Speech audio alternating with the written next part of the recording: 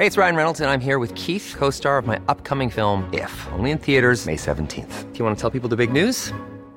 All right, I'll do it. Sign up now and you'll get unlimited for $15 a month and 6 months of Paramount Plus Essential Plan on us. MintMobile.com/switch. Upfront payment of $45 equivalent to $15 per month. Unlimited over 40 gigabytes per month. Face lower speeds. Videos at 480p. Active Mint customers by 531.24 get 6 months of Paramount Plus Essential Plan. Auto renews after 6 months. Offer ends May 31st, 2024. Separate Paramount Plus registration required. Terms and conditions apply if rated PG. Hey, I'm Ryan Reynolds. At Mint Mobile, we like to do the opposite of what Big Wireless does. They charge you a lot. We charge you a little. So naturally, when they announced they'd be raising their prices due to inflation, we decided to deflate our prices due to not hating you.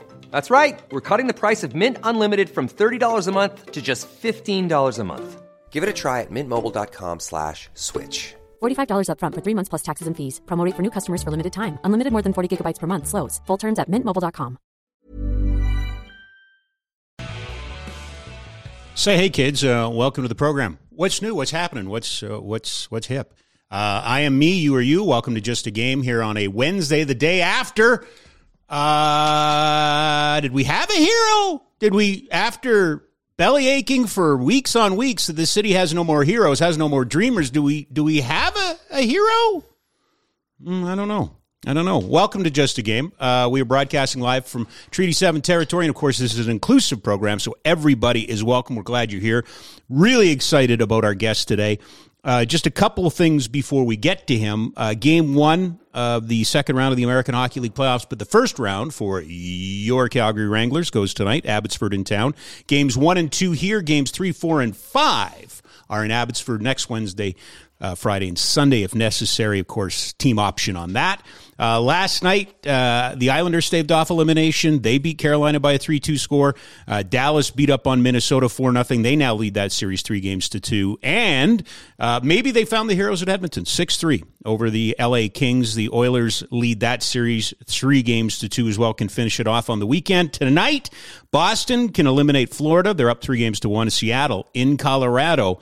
That series tied at 2 games apiece. Toronto, Tampa Bay wait till tomorrow. The Rangers and Devils wait till tomorrow. And Vegas and Winnipeg waits till tomorrow. Announcement yesterday of, in principle, and I guess it's all in the naming, right? In principle, a deal for a new event center, downtown core, a $1.2 billion, sorry, $1.22 billion project. The hell with it. I'm just going to jump right ahead because if I sit here, he's just going to chime in anyway as soon as I say something he doesn't like. So I'm going to do that. Our guest brought to you by Ski Cellar Snowboard, skicellarsnowboard.com. 76 years in Calgary, 3 locations, McLeod Trail by Chinook Center, 17th Avenue Southwest, just off of 14th Street, and Bow Ridge Road Northwest. Kids, look what the cat has dragged in. We put out an APB. We put his picture on milk cartons. We found him. Our old buddy Bruce Dowbiggen in studio, in the Oodle Noodle studio with us. You exist. You're still here. Where have you been? I've been where I've always been. Where's that? Well, hanging around. Oh, hanging around. Well, I haven't had a regular job that I went to for so long. In fact, maybe the last steady job I was at was when you and I were doing radio together. Really? I worked newspapers and sure. stuff, but it's not a steady job. You go to do a thing here and a thing there. So anyway, I've been here living down in the south part of town, just across from Spruce Meadows. And with my wife, we've got 4 grandchildren now. Amazing. My 3 Not kids. bad for a 29-year-old guy, right? It's a little gray on the side. Yeah. It's a little gray on the side. Yeah. So don't call Grandpa when he's teeing off, right? Or those are the rules? Tee off on you. Yeah. Yeah, so we're down there, and I'm a member at Sirocco. Okay. And so it's right near there, so I just stumble out the door and go play some golf. Okay. And, traveling around a little bit. We were away for a little while this winter down in Florida. Mm-hmm. And working on a new book. We'll talk the book thing. Oh, yeah, we will. Couple of books. Yes, we will. And but I was interested yesterday to see the news about the arena. Okay, I have an opinion, but I want you go ahead. You have the floor. Well, no, I was kind of interested in because you. Well, here's what I think. I not a favorite of mine at all, and I don't want to get into the politics thing because it's a very divisive thing. I get that, but when somebody stands up and says, here's our commitment. Of course, there's a bit of a barrier, the May 29th election, but if Calgary supports the UCP, we'll get behind it. I just wonder if the city and the Flames weren't so desperate to get a deal done that this was just too good to, pass up. But it seemed like, Bruce, from my standpoint, a lot of pomp and circumstance for something in principle. Yeah. That should have been, the pomp and circumstance should be saved for, here's the ceremonial shovel in the ground, the tractors are behind us, can't wait to open the doors in 2 seasons or whatever it is. Yeah, you and I think alike. Okay. But that happened all the time in the past. Oh, no, it's not new. No, we didn't think alike. Anyhow. Oh, I'm sorry. Yes. Yeah, sorry. Okay. What about this? Yes. As soon as I saw it, I said, okay, the Conservatives are nervous about Calgary in this election. They know that they have to dominate Calgary if they're going to get back in. It said something to me about the Flames organization, that they kind of are hanging out in the breeze, that their fans and the whole culture around them at the end of this year was sour. Yeah. It was not good. It's not good. So you had a lot of people, I think, who were motivated. I think that the mayor is motivated. The sense out there in the community is that she's not partial to the sports people, people like us. Mm-hmm. And I think it gave her a chance to get a little bona fides there. So I think a lot of people needed it to happen now. Yeah. And in particular also with the Oilers doing what they're doing in the playoffs in their newer, I won't call it a new rink, but their newer rink. Yeah. It's just not a good look. And, I've written this in a couple of places online and on my website, Not the Public Broadcaster. Thank you. Sorry, what was that website? Not the Public Broadcaster. .com. .com, not .ca, not thepublicbroadcaster.com. That's the website? That's it. Okay. Because the CBC is the public broadcaster. That's right. And they're .ca. That's right. And I worked there for 25 years. So not thepublicbroadcaster.com. So when I went to start my website, one of my good friends, Bernard Graham, who worked at CBC, we were talking about it. He said, well, if there's one thing it will not be the public broadcaster, so not the public. Well, there's a little bit of British humor in there too, right? Yes. Sure. Yeah, okay. Anyway, but you still write a Monday column, correct? I do a Monday and Thursday column on my website and agitate. And I was making a point somewhere there from the website, and I've forgotten what it was particularly, but it's something to do with the arena. Yeah. I was going to say what I've said about the Flames. We can jump right into this right now. Yeah. What I've said about the Flames is people are going to talk about what they have to do this summer, goalie, defenseman, whatever it is. To me, it's a more existential project that they've got to do. I agree. They've got to tell this league and the people who play in the league and the people who make those decisions that this is a place to come and play hockey. Yes. There is a sense out there that this place is, as they say with the fish, smelling from the head down, right? Yep. And the building is old. Yep. The coach is old, toxic in many places. Yeah. The owner spends a lot of his time outside of the country. He's a remote owner, et cetera, et cetera. And they have to find a way to put a smiley face on this franchise so that people will want to play here. I agree. The one of the book that we're working on right now is called Deal With It. And it's I think it's 6 or 7 of the most famous trades in NHL history. And I decided the last one was going to be the Tkachuk trade. You are putting it in there. Oh, yeah. You think, and this is going to make a lot more sense when the next guest joins us. Yeah. But you think it's one of the most important trades or historical trades, or you think it's one of the more interesting stories to tell when it comes to trades? It's a significant story. Yes. And the reason it's significant, Rob, and I put it in there, of course, it's all bundled in with the Goodrow thing. Yep. It's bundled in with a couple of other. But by and large, I'm asking the question in that chapter, can Canadian teams, in particular small market Canadian teams, hang on to American hockey players? Can you do that? I'm curious with McDavid that if somehow this thing goes sideways, does McDavid look at this and say, what am I doing here? Same thing in Toronto with Matthews. Now they have more money, et cetera. Sure. But if you're Matthews and the thing goes sideways, you're an American kid. Hey, the winters are cold here. Let's go somewhere where we can be warm.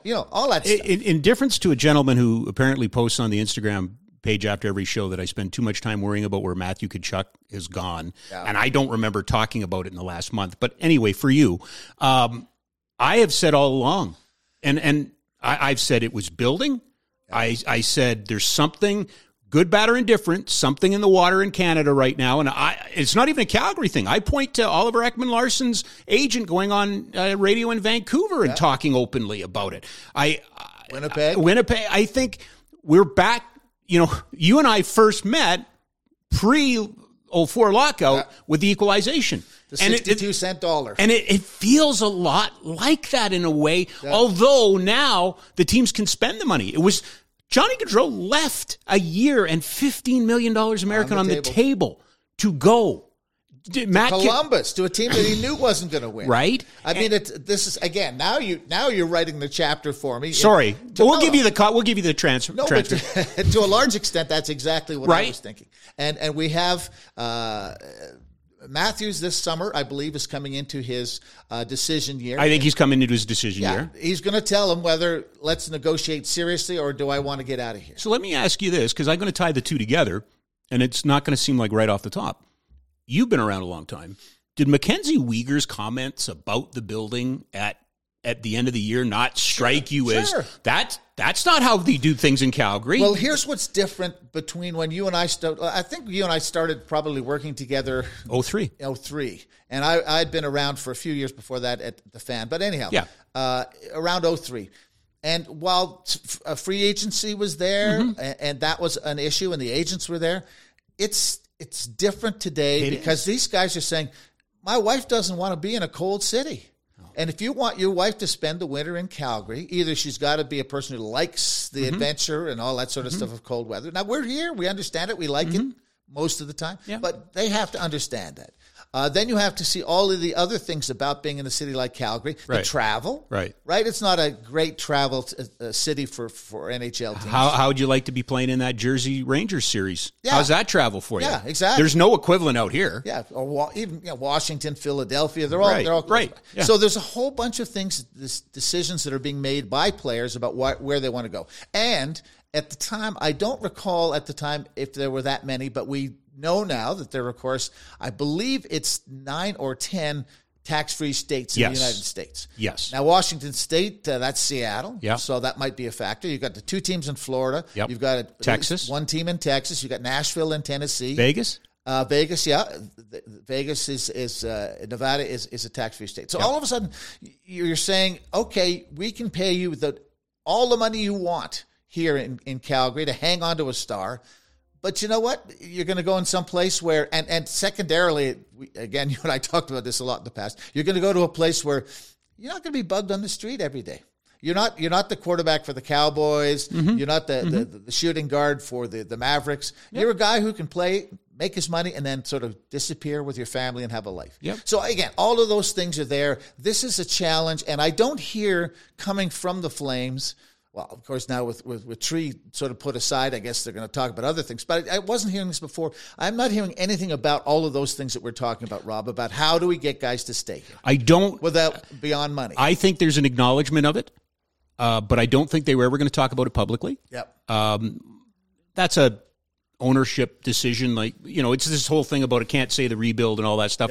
Yep. There's marching orders, right? Like, this is how we're going to rebuild. You just said rebuild. You can't say rebuild. Well, you're not allowed to say it. And that goes back to Jay Feaster. I love that all the kids now think, oh, did you hear what John Bean said? Yeah, come talk to me about Feaster. And that's okay. You spend the money, you own. The thing about Murray, and Murray does not get talked a lot about in this market. Yeah. Never has, still doesn't. He's not that far removed from other guys in the league. Yeah. Right? It's, the Foley down in Vegas is a handful, right? Yeah, sure. You know what I mean? So there is that.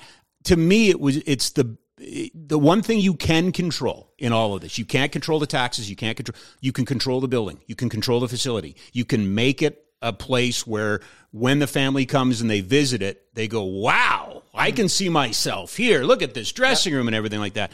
Now you really have to take them out to Banff. Yeah. Like, don't bring them to the rink. Take them out to Banff. Show them Banff, right? All true. And it's the reality. People don't like to hear it because when we talk like this, they think, well, you're slagging Calgary. No, we're not. It's the reality. We're trying to, but we're also looking for ways of equalizing the playing field. We wanted to stay here. You want Matthew Tkachuk.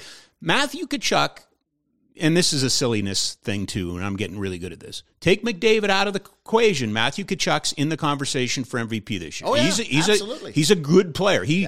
If he stays in Calgary, he could have been one of the all-time greats for the Calgary Flames. But people here asked, where was that guy in the playoffs last year? But anyhow, trust me, I'm the same guy that was watching this series going, he's doing this to whom now? Yeah. You mean you couldn't choke out, the goalie for Edmonton last year or something like that? You have to pick on Ullmark? There is part of that. I think he and Johnny knew they were out of there. I saw commitment from Johnny in the playoffs last year that I didn't see from Matthew. Yeah. So a lot of it is explained by the fact that and in the comments he made, this is where I wanted to be, right. And blah, blah, blah. And let's deal with the other 800-pound gorilla in the room.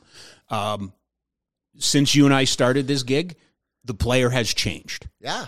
You don't go to the player and berate him, bully him, force him to do anything. You go to the player and you negotiate. And I really believe that. Now with the star players, you have to go in there and have a plan and explain to them why this is going to be good for them, and they will execute your plan. And that's not the coach right now. No, that's old. I remember 3 books ago. That's your time measurement. That's how I do things. Yes. 3 books ago, I believe it was 3, maybe it was 2. Probably, whatever. Yeah. I spent 6 years around the Vancouver Canucks. Yes. Mike Gillis was the GM. Now you ask me. Ice Storm. Thank you. Ice Storm. Yeah. Ice Storm. Yeah. Yeah. I write the books. I don't put the titles on. No, but you got really good access in that book too, didn't yes. you? Yeah. I'd known Mike Gillis a long time as an agent. Yeah. He'd given me access in the past. Gave me access this time. And I remember the moment I knew that he was in trouble was that when they decided to get rid of AV, they had to do something. Mike wanted John Cooper. Yeah. The owner wanted Torts. And I saw when he lost out on that battle, I said, this isn't going to end well. No. And this gets back to Darryl. Yep. They need John Cooper in Calgary today. They need that kind of a coach who can do all the things you talked about, the respect, say something to that guy that he doesn't feel like you're yelling in his face. I see these coaches who yell at people in all sports still. I'm going like, really? Do you think that world is still existing? I don't know. It doesn't exist. Yeah. My theory, and I've shared it with a few people. I shared it with Eric Gotchek. I'll share it with you. As I'm watching this, is the secret, and this is so easy to say because they're great players, but is the secret for John Cooper, who's been in Tampa for 10 years. Yep. Just think about how many coaches have been in Alberta in the last 10 years, right? Yep. He's been there for 10 years. Is the secret not being able to offload some of the hard-assness to the captains and have your players kind of be your enforcers? That's a wrong term, but they're the ones that kind of they play bad guy or bad cop every once in a while, right? Well, we've only seen one captain in Calgary since 2004, and that was the years when Gio ran the dressing room. And no, Iggy. Well, but Iggy was never a force in the dressing room in the okay. I see. He was a captain. Yeah. The public thought he was. Well, it was a follow me captain. Yeah, he was. Yeah. But Gio was the kind of guy look at you after you didn't play well and try to hold you accountable. Yeah. And as we know, the current coach and the previous coach, he's the captain of the team. Mm-hmm. It's his steely looks that everybody it has to go by. So that's what kind of concerns me about it is that I don't know what they're going to do. Maybe you have some insights into it. I know think, he's got more money coming to him, and I know that Murray hates to pay money he doesn't have to agree. pay. I think you and I are going to revisit this in a little while because I do want to dig a little deeper on it. Let's stay on the building side just for a second here. Again, it's the one thing you can control in this conversation. You get a building, you get a facility, you start to become a destination. I just want to go back. We should have done a pre-show. And then we would have been leave it in the green room. Yeah, no, we're doing it all out here. I just want to go back to the idea that what this is. This is political opportunism, buying votes. Is it ugly like that? Can we use those terms, or is it? Things have always been. Stadiums and arenas have always been political creatures. It's not invented. You're right. No, but. And no one has been more critical of the arena deals that have been done in the past than I have.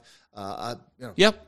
For sure. Andrew Zimbalist and people, their books, I read Absolutely. them cover, etc. Absolutely. It has changed. When I go to Toronto and I see I guess it's the Scotiabank Centre now, or you go to the Rogers Centre there, the baseball park, it has changed in that you develop that area. It's not just the stadium. It's not just a one-building thing. And people in Calgary know that the area around the Dome has been a disaster, really, financially. Yeah. And they've wanted the East Village to thrive. Yeah. And we know that people don't want to live in the East Village the way it's constituted now. Correct. It's dark, and it's kind of a little bit forbidding. So this gives you a chance to reinvent that whole part of the city. I agree. So that you've got the restaurants and you've got a comfort zone. So in particular, women feel like, okay, I can walk around that part of town. I don't think they necessarily feel as comfortable as they should right now in the area. I hope I'm not offending people or no. Women get upset. I think if you go to where the library is, I think where Platform is, even where the King Eddie is, the music, the Bell Center. These are nice pieces, but by building it up, is this not another form of gentrification? Gentrification? Well, the kind of thing they're talking about isn't gentrification. It's like building a cosmopolitan kind of place. Okay. And it's restaurants, and it's going to be entertainment hub. It's going to be technology companies coming in there, etc. It's going to be the whole thing to try to put a new face on it. The previous mayor, that was his baby. That was what he was trying to envision. Yeah. Time ran out before he got all that stuff done. Yep. There really was no excuse for the arena deal falling apart the way it did too. I was just so discouraged in all the parties that it fell apart the way it did. The re-ask on some conditions about the Dome, the intransigence on the part of the Flames from doing it, etc. Yeah. It's just been a huge disaster for the city, not just as a hockey rink, but all sorts of stuff. It stalled us out. I agree. And Bruce, that's why when I started this podcast a couple of months ago, I just recently been at the 35th anniversary of the Olympics, and I saw a bunch of the people that put it on, and they were talking about it. And it's so easy to get nostalgic about the past. I grant you that. But what it did is it really made me think about, we used to have a society in which a hero could emerge, a Frank King could emerge, be a visionary. Look, you don't want to see the sausage get made. No. But it got made. Yeah. And it was good sausage. Yeah. Oh my God, it was good sausage. Yeah. And we were the best sausage in the world for a long time, right? And then it's getting a little weird. And then but it got bad. To me, the whole plebiscite about an Olympics, and that's a whole other conversation, but there was nobody standing up, and everybody was saying, what's in it for me? Yeah. Not as opposed to what's in it for us. And we need a little dreaming. Well, I don't know if this is it, but it's better. The city, all the Canadian cities have changed in that respect. So I don't want to point to Calgary as being different. I've lived in Montreal. Okay. I've lived in Ottawa. I've lived in Toronto. I've lived in Edmonton. Lived in Calgary. Spent a lot of time in Vancouver. Yeah. And some smaller cities. Yeah. And you talked about gentrification. It has produced a different kind of consciousness about the city and what it should be doing and what it should be delivering. Right. And it's again, I want to choose the right word, but it's a more feminine version of what they think a city should be. It's not what the Flames and Calgary was, this brawling kind of cowboys and oil men and all that sort of stuff. Right. It's got a modern motif to it, more of a We want that sort of thing, and that's where Calgary is at right now, and it's one of the things that they have to try and find a way to make the downtown reflect that. So suburban families will come into town, not just on hockey night, but other nights to do this stuff. Yep. So people will come and visit us and say, hey, we weren't sure where to go but on a holiday, but we heard that the area around the arena is cool, and we'll come for Stampede and see it. All of those things. You have always been a good arbitrator of whether or not I'm close to being onto something or if I'm Looney Tunes and out to lunch. Two things that it took away from yesterday that don't sit right with me. I want to see something. Show me a plan. Show me a picture. Show me something. Give me a sense. And I know they don't have it. But it just seems... I didn't read all of the stuff. So we're reinventing the plan for the building itself? Yes. So all the other stuff has gone out the window? Yes. Okay, so we're back to square one. We don't have plans to show you. Yeah. And this is my same criticism when Ken brought out Calgary Next. Ken King? Yeah. They had some pictures, and we talked to Ken on the radio, and we started talking about, no. Those are just, don't look at those. That's not it. It's just, could be, but it's, all through this whole process, I'm a visual person. Give me something, right? Show me. Yeah, thank you. Gavin, there's a map. We have a map. We know where it's going. I like the location, sure. But we don't know what it's looking like. And the other part of that subsection, because I said 2, so I have to subsection this one is, it can't, to me, tell me what's going to make it cutting edge, right? Because I know they love the Detroit's Little Caesars Arena. Yeah. I know, even to this day, Excel in St. Paul still has a lot of positive qualities. Yeah. But are we just going to build a building to have a new building? Or are we going to build the next? There's nothing wrong with Edmonton, but I don't think that new building is, the next generation of arenas. Do you? I would say it's part of the current style of how to build an style, yes. But I don't think it was cutting edge in many ways. It's got all the cutting edge technology. Not saying that, but and part of it was that they did the loges and they really worked the suites and stuff like that. But again, I think that was a trend in building. Yeah. But I'd like this building. I don't know what it is, Bruce, but tell me it's going to be the most technologically advanced. It's going to have an LED screen on the roof, so when you're landing in YYC, you're going to be able to watch commercials in HD as you fly over. Well, the Alberta government may have something to say about this, but one of the things that I would say is that it would be a betting open zone, a zone where you can go and make wagers. Geo-fenced, and you can go in and it would have a sports book right in it as part of even the seating. Yeah. Give me something like that. And to your point, it would be something along the lines of what they've done to the Rogers Centre in Toronto for the Blue Jays games this year. They understood that the place was stale, concrete. The fences were forbidden. Yeah. They've done a whole lot of stuff integrating restaurant and the bullpens. And kind of social time, too, right? The way that people, I'm not sure we all want to... Allowing places for people to move. Yes. Like, there should be a place where people can stand and have drinks and watch the game. Your seat is there, but you mosey on up here because, as we all know, in all the stadiums, what's the problem? Everybody goes for a drink between periods. They disappear. Egress, ingress. And then the thing starts again, and there's nobody in the seats. Okay, number 2. Yes, sir. You won't care about number 2 as much as I care about number 2. Community rink. Yes! More ice. 1,000 seats. Sucks ass. Yeah. This city needs, when it lost the corral, it lost that 5,000 to 6,000 seat. Ask the people up in Edmonton about the practice facility. That's what they're saying now. Yeah. It should have been bigger. It should have been bigger. The Hitman play out at 7 Chiefs, it needs to be bigger, right? If you built a 4,000 to 5,000 seat arena, punt the Hitman out there. They can now sell in ice logos and stuff like that. It just this is one of the things I said for a long time about the big arena, the main arena. Yeah. Was when they were having all the trouble with the city. I said if I'm the owners, I'm going to go see the Tsutsina. I'm going to go say, I'm not going to have any of the political problems I would have with that. Let's go and build exactly what we want, do a partnership with the Tsutsina. I live over on that side of town now with the Costco, and I can see the development, et cetera. Yep. The Tsutsina people want to be progressive. Gab, can you put that map up again for me? I think, okay. No, there's another. No, the reason I'm saying that map. So there's the C train right now, and there's a Green Line station there. Yeah. That's why. Yeah. Because there's no C train out there. I bet you any money. You know what I mean? Rob, you could have one coming out there. You've got all of with the ring road now and all the confluence of everything there. Dude, I'm a big fan of Tsutsina. I love Tsutsina. Yeah. I guess to the point I'm making is that this that maybe this secondary rink, that be the project that you do with the Tsutsina as a project together. I guess secondary rink. I mean, again, I'm blessed. That's the politics today is appearing to be inclusive. Well, you mentioned Treaty 17 and all off the top. Treaty 17. If you're going to be, that's how you act it.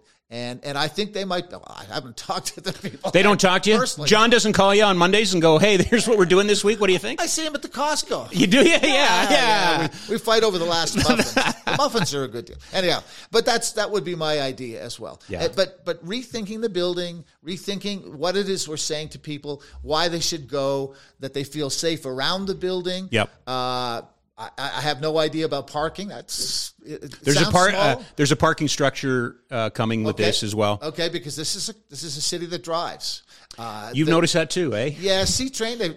Listen, my could be son-in-law, is a transit guy, and he's worked for the city. He now lives in Toronto and does that sort of stuff. But we talk all the time about transit, and transit everywhere is having problems right now with security, etc. Is it ever? So what we have to do is we have to find a way to make people happy that they can get on at Bridlewood, where you and I live, and haul on up there and get off at Stampede and feel that we're comfortable. Good. Yeah. You know, it's interesting because the last part of the show today, I'm going to be talking about fan behavior, but it's people behavior, and it's funny.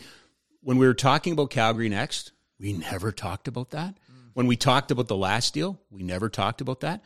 But what you raised, Bruce, is so important right now. It is so important. Because here's the thing, Rob, is that when you price your tickets, well, they have to be priced. Yep. I'm not critiquing the team here. But when you price your tickets to maybe $300, those are people who don't care to spend another $25 on parking. They're okay with that. Mm-hmm. They're not going to get on public transit. Mm-hmm. So for all the talk about public transit, the higher the ticket prices go, the fewer of those people who are economizing you're going to get. You're going to get people who are going to drive there, et cetera. So. Yeah. But again, to your point, this is supposed. Are we invoicing them for this free advice, by the way? We should. Oh, I just assume this is a TED Talk, that this will be shown at the next CSEC management meeting. Yeah, guys, if you don't mind, pay attention to this screen here. These two guys have got it. Why aren't they here? Hey, I didn't get a harump from that guy. You remember that? Yeah. All right. We are live in the Oodle. This is so much fun. We are live in the Oodle Noodle studio. Local, love, delicious.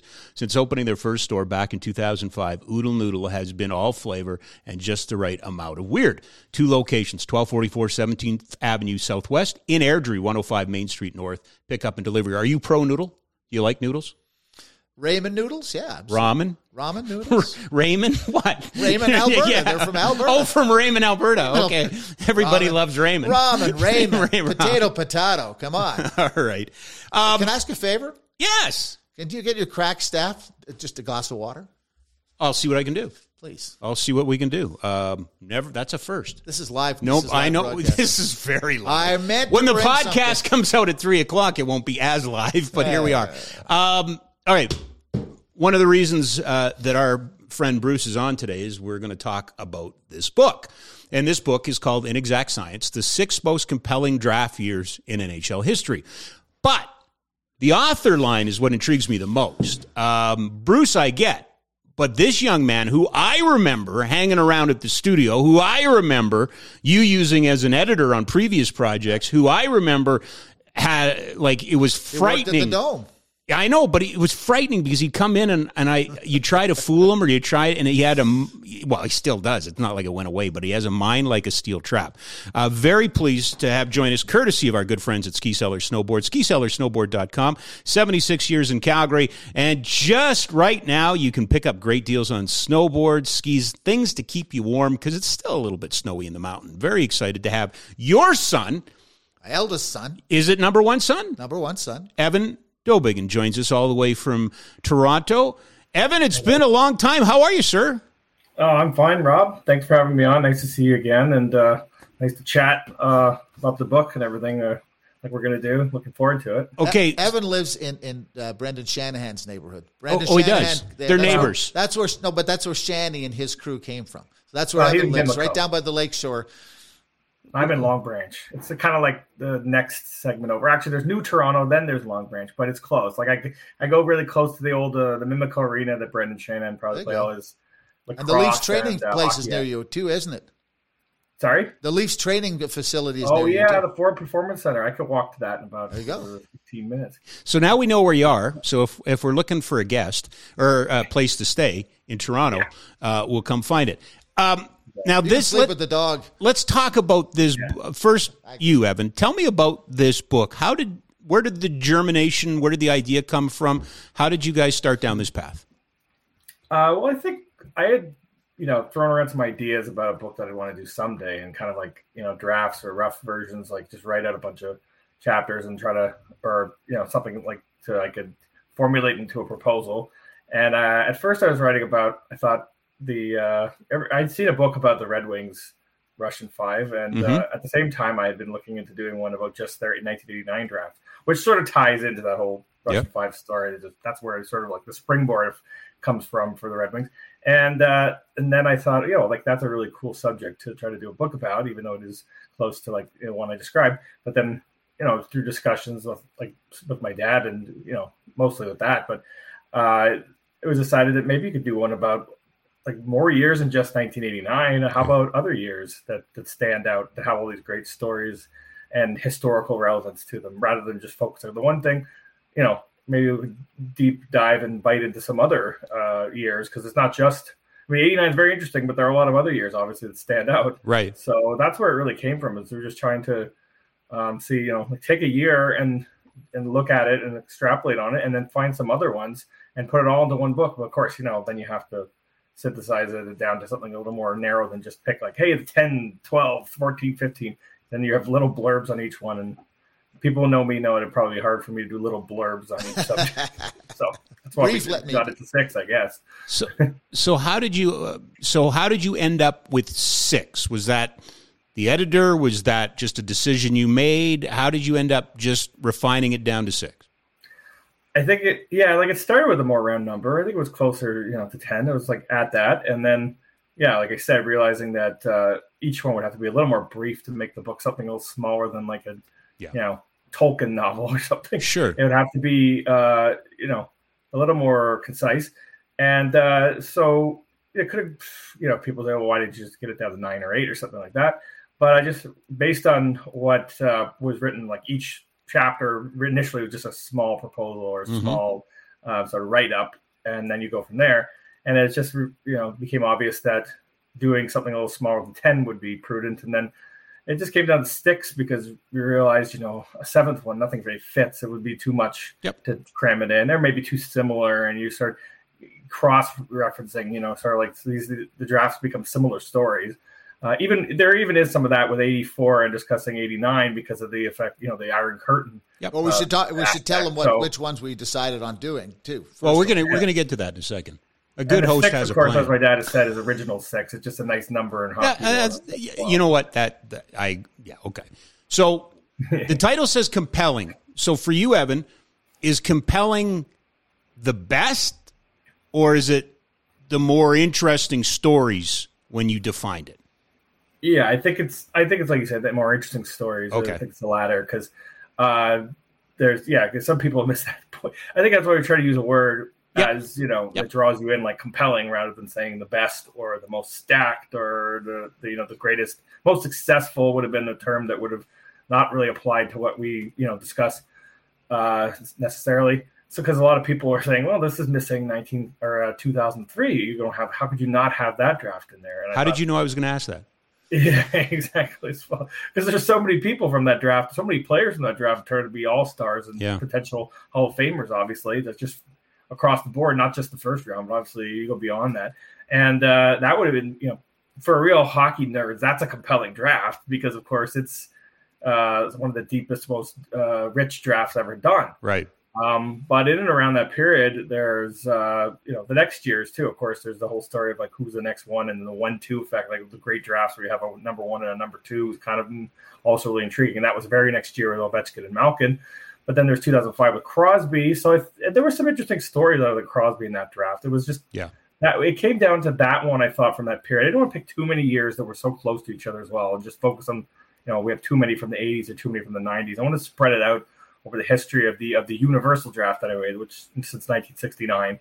And so it ended up being that from the most recent one we could pick from, because like I said, you could pick a more recent draft and it wouldn't be a complete story yet. Yeah, it takes absolutely 10 to 15 years to tell the entire story properly of a draft. So 2005 is the most recent one, even though that goes back, 18 years now we're talking.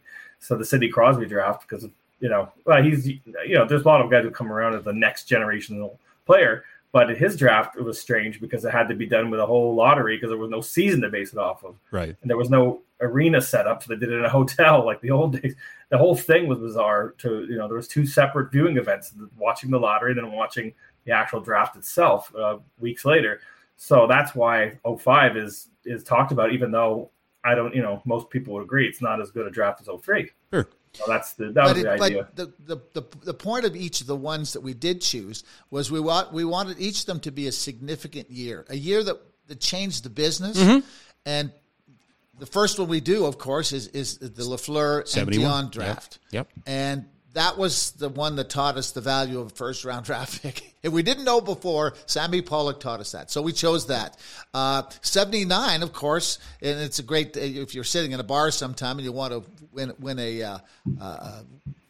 a bet, you just ask the question, who's the greatest player never to be drafted into the modern NHL? And of course, it was Wayne Gretzky. Yep. So we chose 79 because that's different in another way. Mario in 84. Yep. He's the first guy that kind of spreads his muscles a little bit and says, wait a minute, I know what a first-round pick is like. And so that was significant. 89, as Evan has already referenced, the Russians, then the Red Wings, why that, the international thing.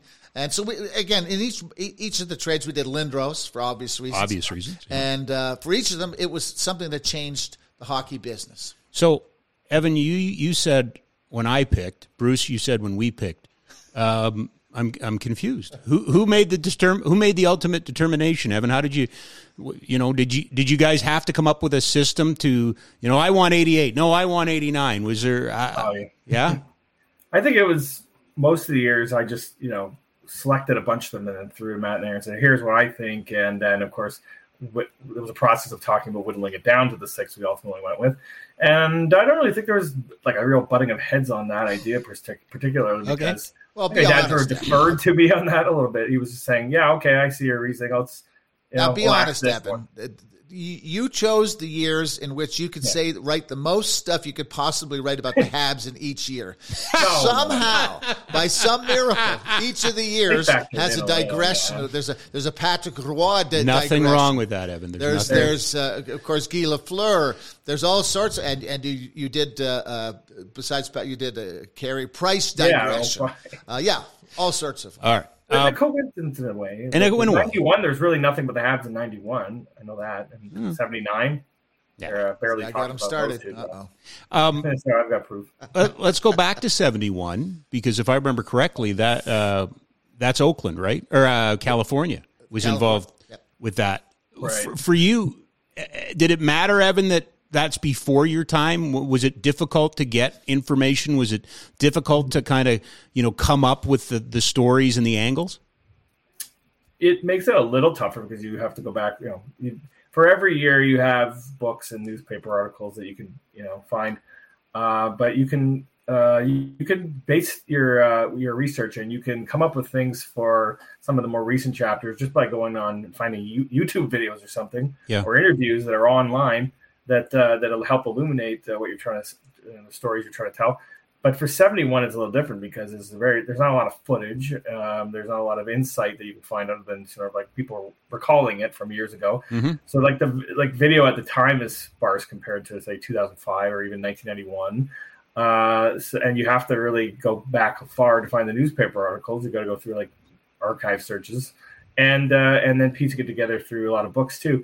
And it also you have to get to the bottom of what's truth and what's fiction, what's hearsay, because when things are that old and over time when the information wasn't as easy to discover, then like sometimes myths get out, sometimes stories are twisted and inaccurate, and eventually you have to find the accountings that sort of seem to have the more consensus aspects of it. So that was the more difficult part for everyone. But I find it more like fun to do because I knew I had a sort of a basic understanding of it, and I just wanted to, make it more accurate and beef that up. So it was kind of, I didn't mind that it was, wait 14 years before I was ever around. I had a lot of fun doing those ones, even compared to, the stuff that I was alive for, really. Brucey, is it lost on you, or did you, and maybe it's covered in the book, but it's funny to me, the first draft and the last draft that you picked, because what happens if Guy Lafleur is drafted by California? Right? Because that franchise is gone, in 3 or 4 years. When Sydney's drafted by the Penguins. Could have been Anaheim.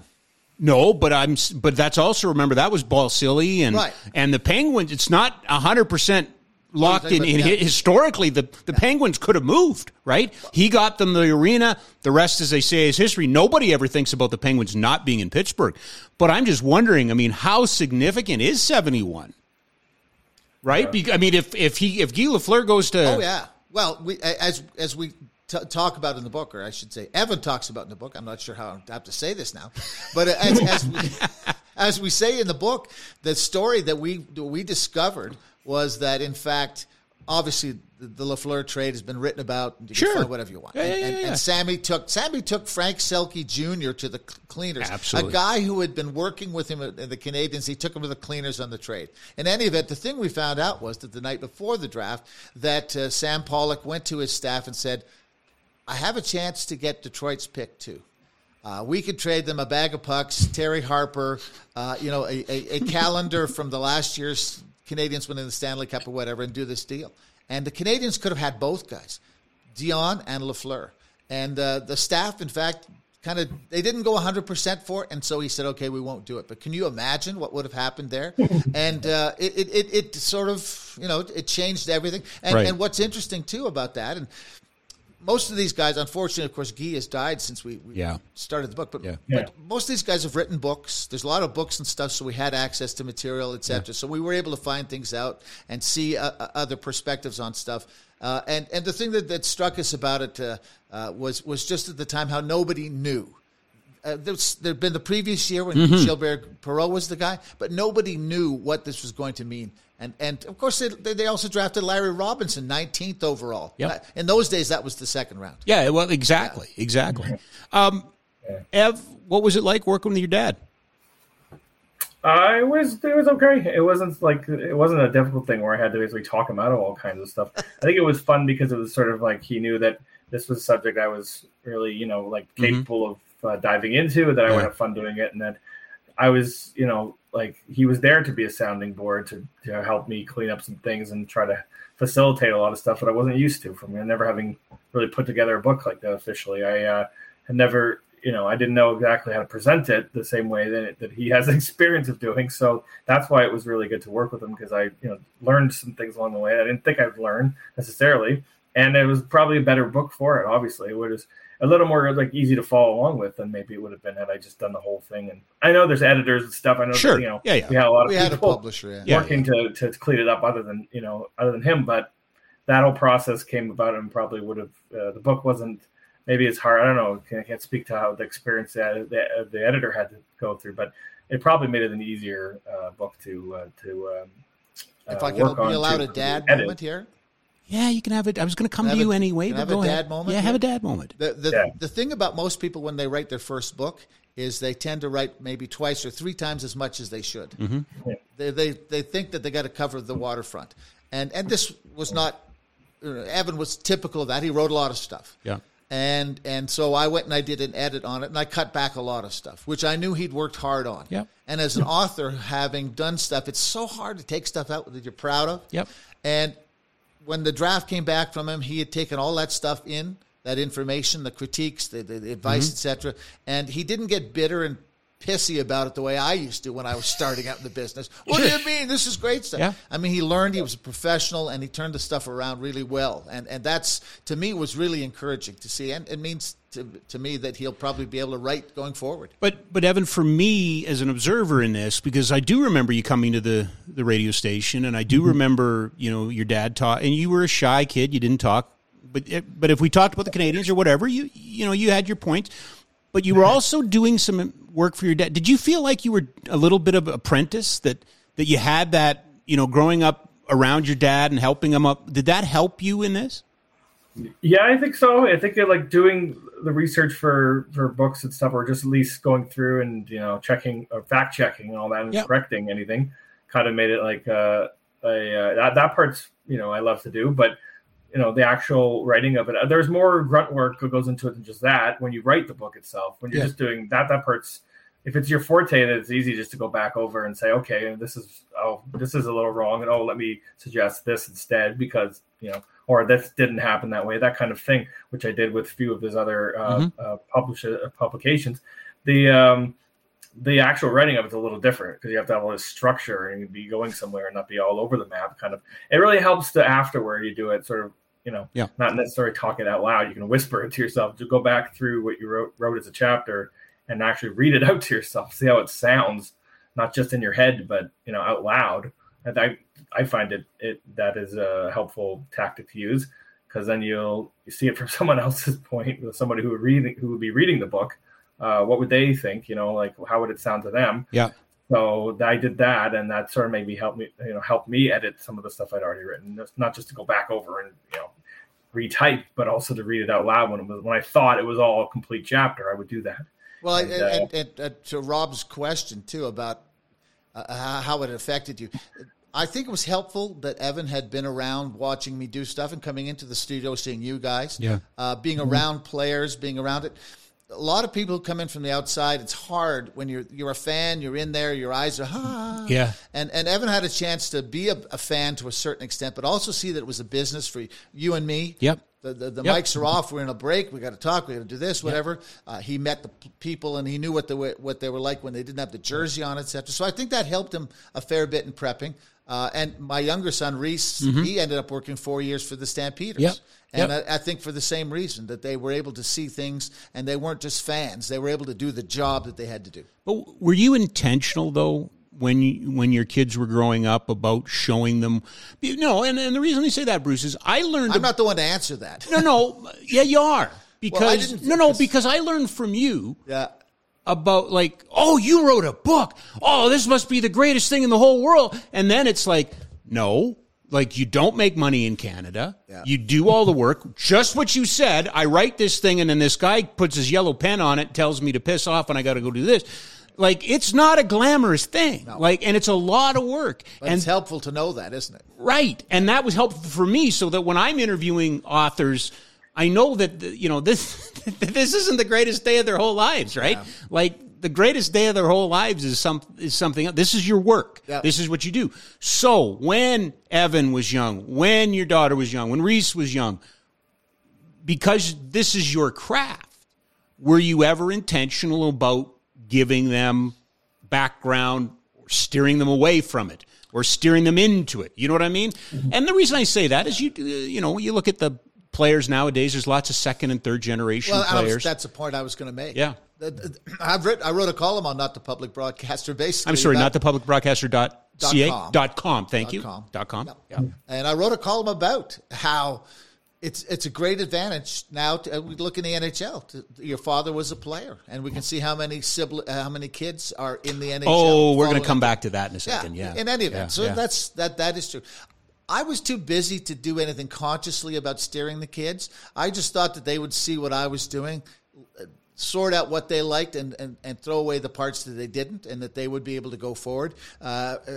Reese, for instance, after his 4 years with the Stampeders, decided he didn't want to work in pro sports anymore. He worked in the film industry for a while, and now he's doing software stuff in New Brunswick. So, I hope that they would see what I was doing, see the good parts of it, but also see the hard parts of it, see me frustrated or upset or, whatever it was that things weren't working, and see that it wasn't just a big fantasy world. And so I just hope that that's what they would see. And, listen, he's been working with all the Bob McKenzies and all the people at TSN now for at least 10 years, Ev. I forget how long it is now. Well, the carrier capacity, probably it's been over 8, but overall, over 13 years at TSN, Yeah. So you started as a summer student, didn't you? Yeah, well, it wasn't an internship. That's what it was. It wasn't even an internship because they were expanding a lot. Because that was just after TSN 2 had launched. That's how long ago. Now there's 5 Ps, right? You remember that? I do remember that. And they were needing more people to help with all the. They were increasing the amount of sports center they were doing, so they needed more people. So it was kind of like a trial by fire type of thing, like an internship, but it was actually just a freelance thing to start. Like, here's a few shifts a week kind of idea, and then. That works out, you get another, and then you're about to 5 a week, and then you're looking at full time eventually. So that's how it eventually slowly worked out that way. It was kind of like having not broadcast school experience, but enough knowledge about it, and having done enough work, on the side that I had the qualifications. But I had to then, when I was there, learn a whole new world, a whole new field of sports.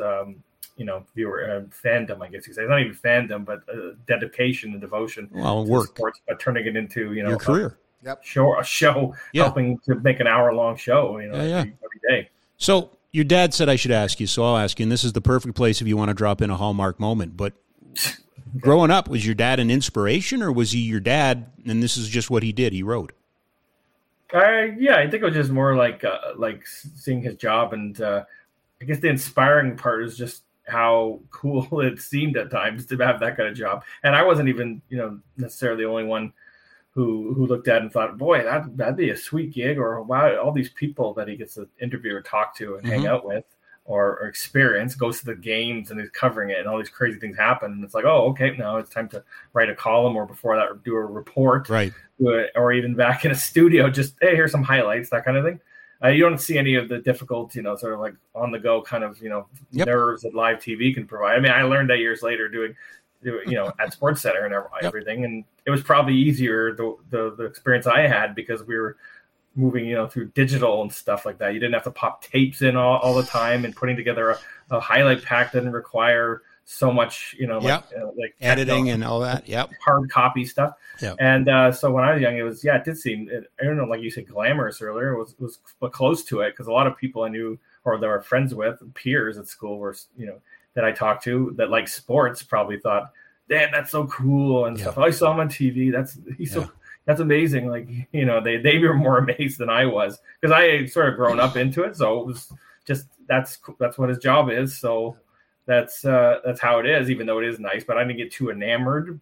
But I had a lot of friends that were, so that probably made me even more sort of like gleeful that was his career at times, is that people, there was a bit of a rub from it. People like wanted to talk to me about sports more, wanted to hang out with me, or bring up once in a while sports, and they would ask silly questions once in a while, like, "Oh, what did your dad think of this or that?" And I'd be like, "Oh, like I haven't talked to him. I don't know. What do I care? Maybe, but I don't know. I don't know." The book is Inexact Science. The 6 most compelling draft years in NHL history. Ev, do you want to tell me about the new project?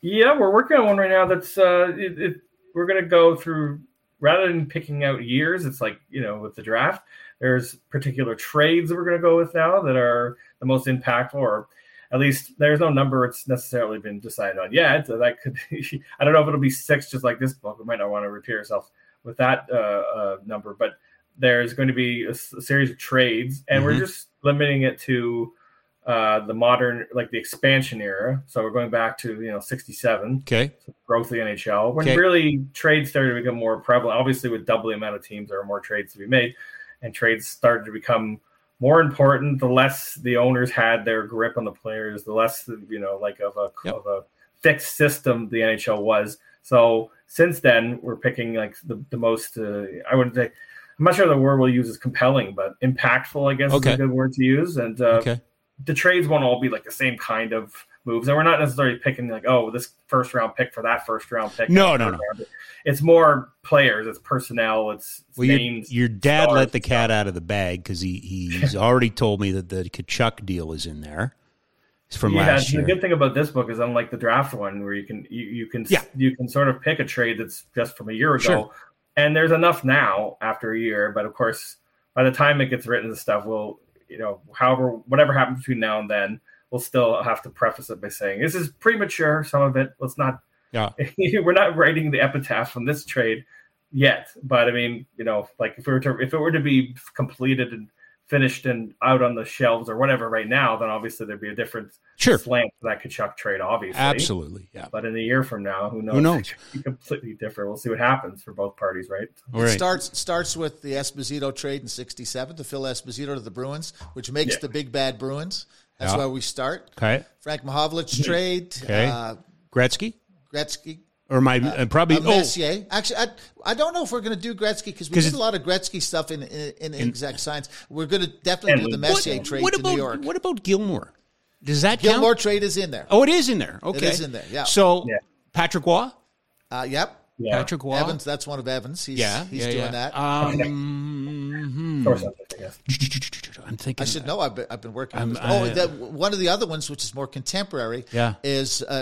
I've done a chapter about the Las Vegas expansion. Okay. What happened there? All the trades they made. Oh, it's kind of as a whole story. So as opposed to just a single trade. Okay, I like that a lot. Whatever, there were 20 some odd transactions, etc. And how the Vegas guys took advantage of no move clauses and all that sort of stuff. So there's one trade that I've put. It'll be at the top of the chapter, but obviously there'll be a lot of other stuff. If Vegas were to do something, it's kind of like when we were doing the last book, the chapter on 05, I was like, oh, the Canadians in the finals right now. I was like, I might need to edit this if they win the cup. The Carey Price angle changes completely. But I think it didn't even make. I think that the cup final ended after the final edit anyway, so it would have come out with incomplete information in that case.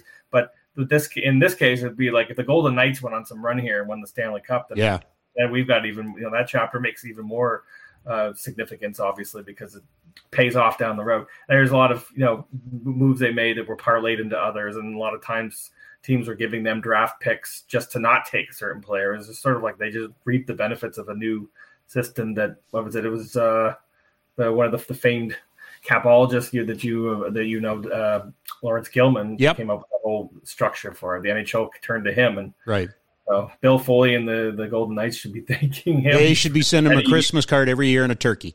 Yeah, and Seattle. The minimum. Well, and Seattle, He already has a turkey. He works with the Leafs. There we go. Two more for you. One has to do with your dad, to write a book, just has to golf a little less. You've got a full-time job. When do you write? Where do you find time to do the writing?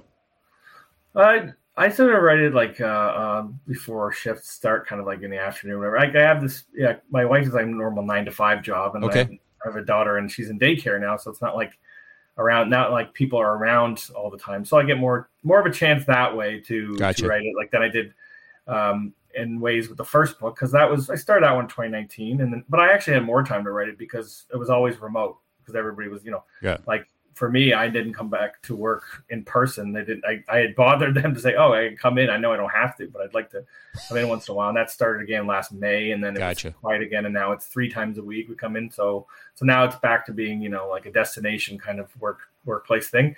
So that would leave less time, I guess, too. And having a kid around and everything. There was probably more time for the first one than this one, but I still am finding time to fit it in. But it's slower, I think. I don't know if my dad can speak to that or not. I'll just prevent you from writing too much. That's all. The 2 that I was supposed to, we've split it up in terms of who's going to write what, but then in the end, I'll look over what he wrote and vice versa and flesh that out. But there's just 2 that I've written, and I think he managed to reel off double that amount at the same time, because he was golfing even more, but of course the golf season's shorter in Calgary anyway. But he's had more time in his hands to do that sort of stuff, obviously, than I have. So I've only been half as productive. But I did think one of the chapters he wrote, I've already gone back over and sent it to him. We've got a rough framework of those ones. We'll add to them as we go along with stuff from books and interviews and so on. But I'm a little less productive than with the first book, but I'm still finding time to. And I think he's been more of a help this time, because he's contributing more of the writing this time, and trying to get a faster system. Or this is going to come along more speedily than the first one, I guess is what I'm saying. My last question for you. What was it like to sign a book? What was it like when somebody shoved it across the table and said, "Would you sign it for me?" A couple of people already there are kind of people I already know, but it's kind of cool. It's fun to give them something that I could, put my signature on, because they're obviously like, if I read this book or if I let someone borrow it, then they're going to see that here's proof that I know you, kind of idea. They'll have something to show them to say that this is, hey, my pal wrote this thing and here's proof. Because rather than cracking a photo of the 2 of us together, this is the easiest thing. It's just a signature from me in the forward or wherever. So I've done that a few times, and it's kind of cool. Yeah. Thank you for doing this. Congratulations on this book, In Exact Science. Best of luck on the next book, which is Deal With It, which is, you can't say it without me hearing your dad's voice. Like, as soon as I hear the name, it's his name. I know, but I hear it in your voice already. Deal with it. Deal with it. Exactly. Ev, congratulations on all your success, continued success. I hope you and the family are great. I know you've made your dad real proud. I know he tells you that, but to see you come, son, from where I saw you and to this point, this is awesome. Thank you so much for taking some time today. A lot can happen in 3 years, like a chatbot may be your new best friend. But what won't change? Needing health insurance. United Healthcare Tri-Term Medical Plans, underwritten by Golden Rule Insurance Company, offer flexible, budget-friendly coverage that lasts nearly 3 years in some states. Learn more at uh1.com. I'm Sandra, and I'm just the professional your small business was looking for. But you didn't hire me, because you didn't use LinkedIn Jobs. LinkedIn has professionals you can't find anywhere else, including those who aren't actively looking for a new job, but might be open to the perfect role, like me. In a given month, over 70% of LinkedIn users don't visit other leading job sites. So if you're not looking on LinkedIn, you'll miss out on great candidates like Sandra. Start hiring professionals like a professional. Post your free job on linkedin.com/people today.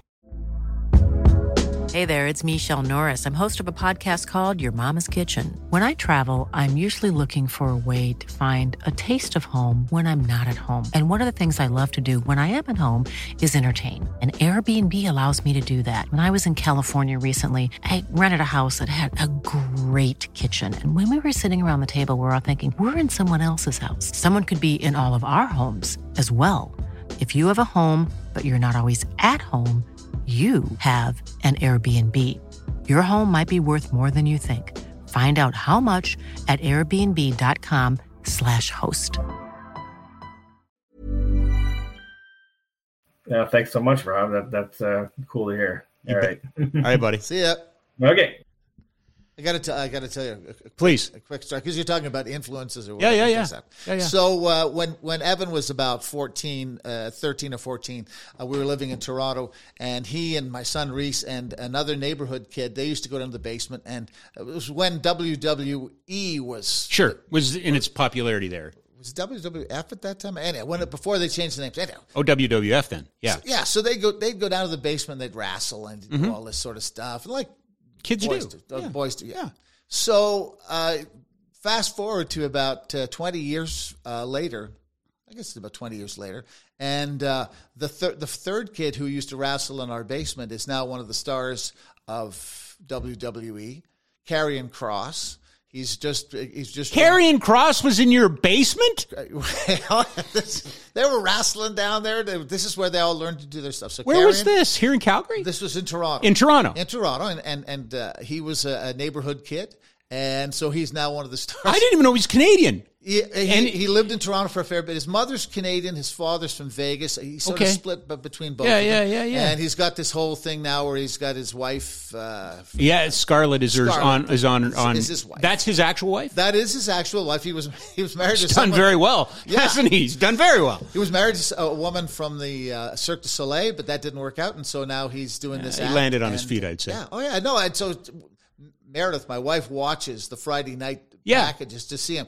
He's not at the top level. He's not the Roman Reigns level, but he was in the Royal Rumble. Did you want to be part of our SummerSlam preview show with Brent Gibbs? I don't know. Should I be? Well, we had she'd be my wife. Your wife, Meredith, she knows them all. She does. Oh. I mean, it's not even a story anymore, but during the pandemic, Brent Gibbs, the vice president of retail for CSEC, and I, every Saturday morning, we would FaceTime each other and then log on, and we'd watch Stampede Wrestling. There you go. And in order and historical. The old ones.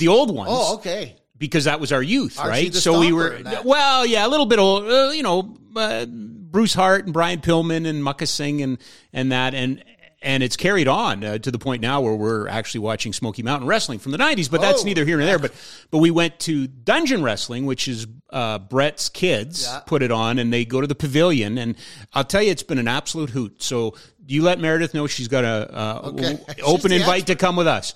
Yeah, Kevin Kross is his real name. Kevin Kross, okay. And I've got a picture somewhere of him with the boys in the basement. Really? Putting each other in grip holds, and now he's about 235. Oh, my God. He's ripped. He's a killer. Yeah. That was his independent name, Killer Kross. Yeah.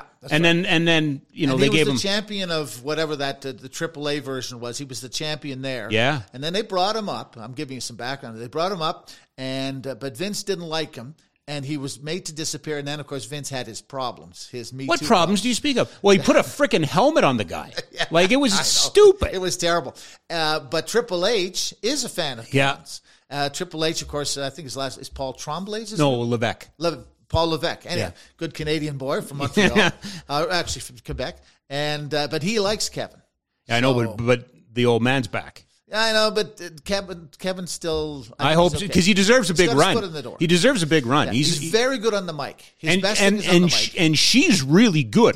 There's eye candy, and then there's eye candy with a purpose. Oh, yeah. And she's got a purpose. Yeah, so it's part of the presentation. So you're talking about Evan, what he got to see growing up. So But Bruce, that kid was in the hot stove lounge, sitting at the table. You and I'd do 4 hours of radio, and he'd be in a book and would go to a commercial. He'd stand up, he'd come over to you, and he'd show you something. And you go, yeah, Evan, Evan. I mean, and I'm not making light of him, but he was a shy. Yeah.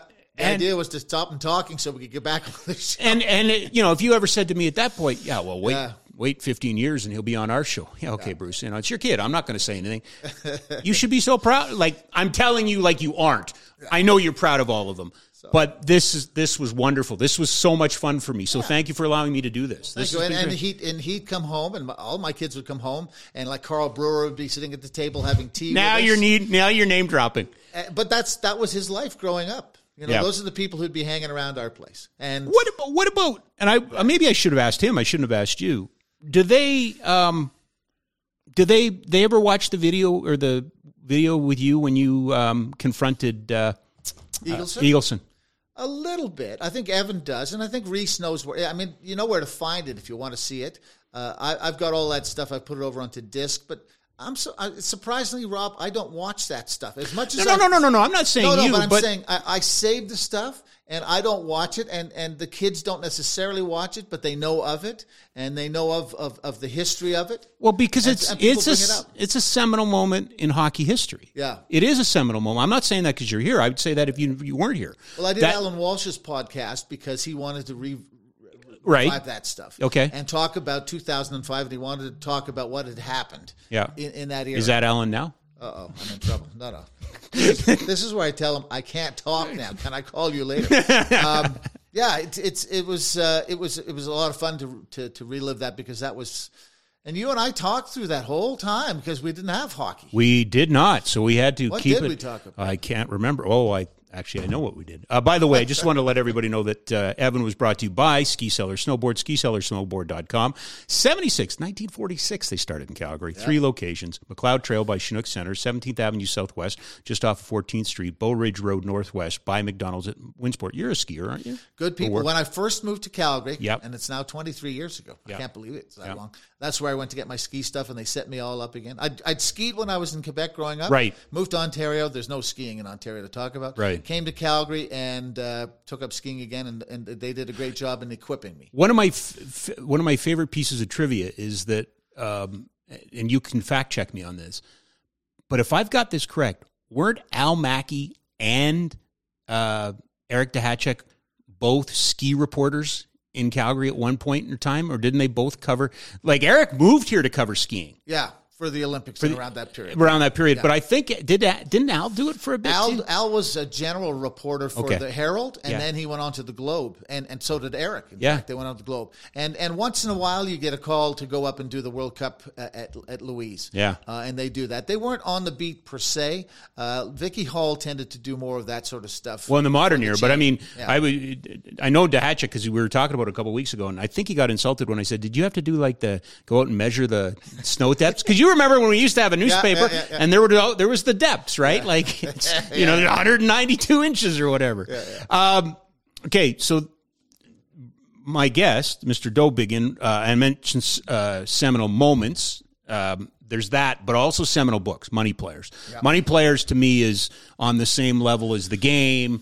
When you talk about the books that have told the story of hockey, Money Players was one of them, and for no other reason, not no other reason. That's the wrong thing, Bruce. But the way it starts with Gillis, right, and the Bobby Holik deal, which isn't it kind of wonky?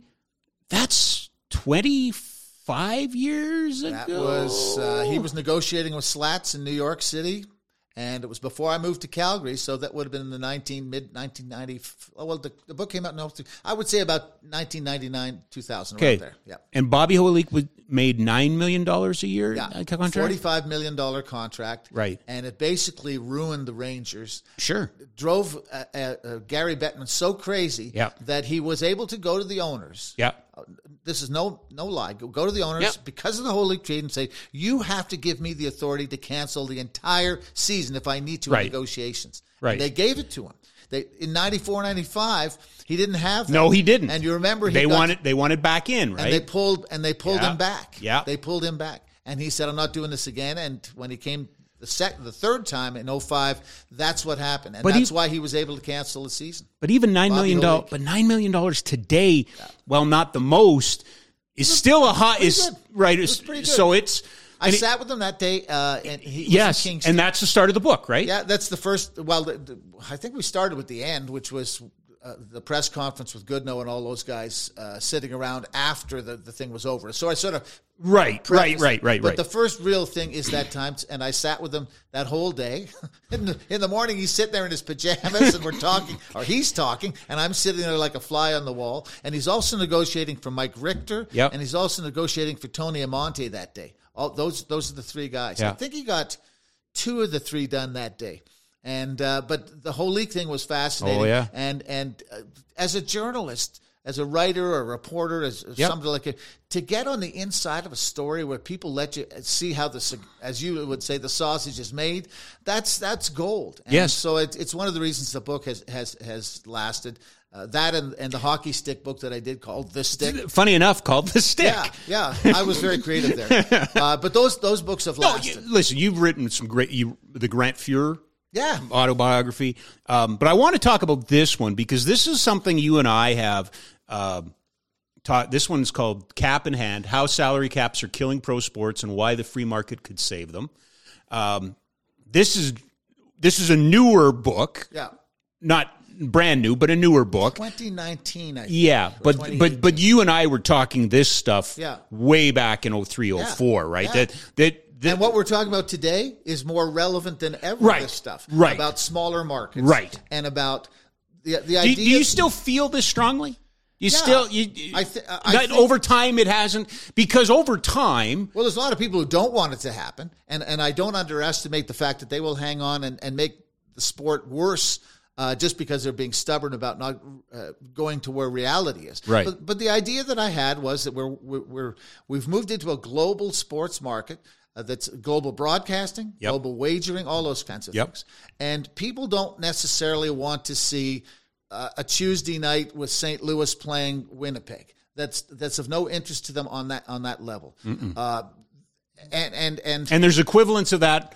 Even in the NFL. Every sport. Right? Even in the NFL. The Jacksonvilles and all that sort of stuff. Yeah. So the thought I had was, and because I follow soccer, the thought I had was it should be like the Premiership, where you have 20 franchises that can afford to be up there. That you're not having some welfare that you give them to keep them hanging around. They can afford, their owners can afford to pay the price of doing business. Right. And then the people who can't play in a second division. Right. They give it a fancy name. They call it with the Premier.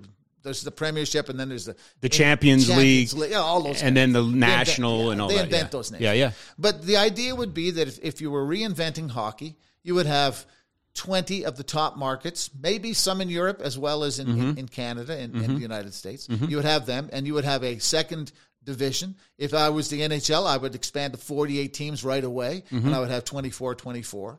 I would have relegation and promotion. I would do away with large elements of drafting. I would have maybe a 1 or 2 round draft at most. I would let kids be free agents long enough so they could develop. Any territorial component to that? No. It's a free market. It's about completely free market.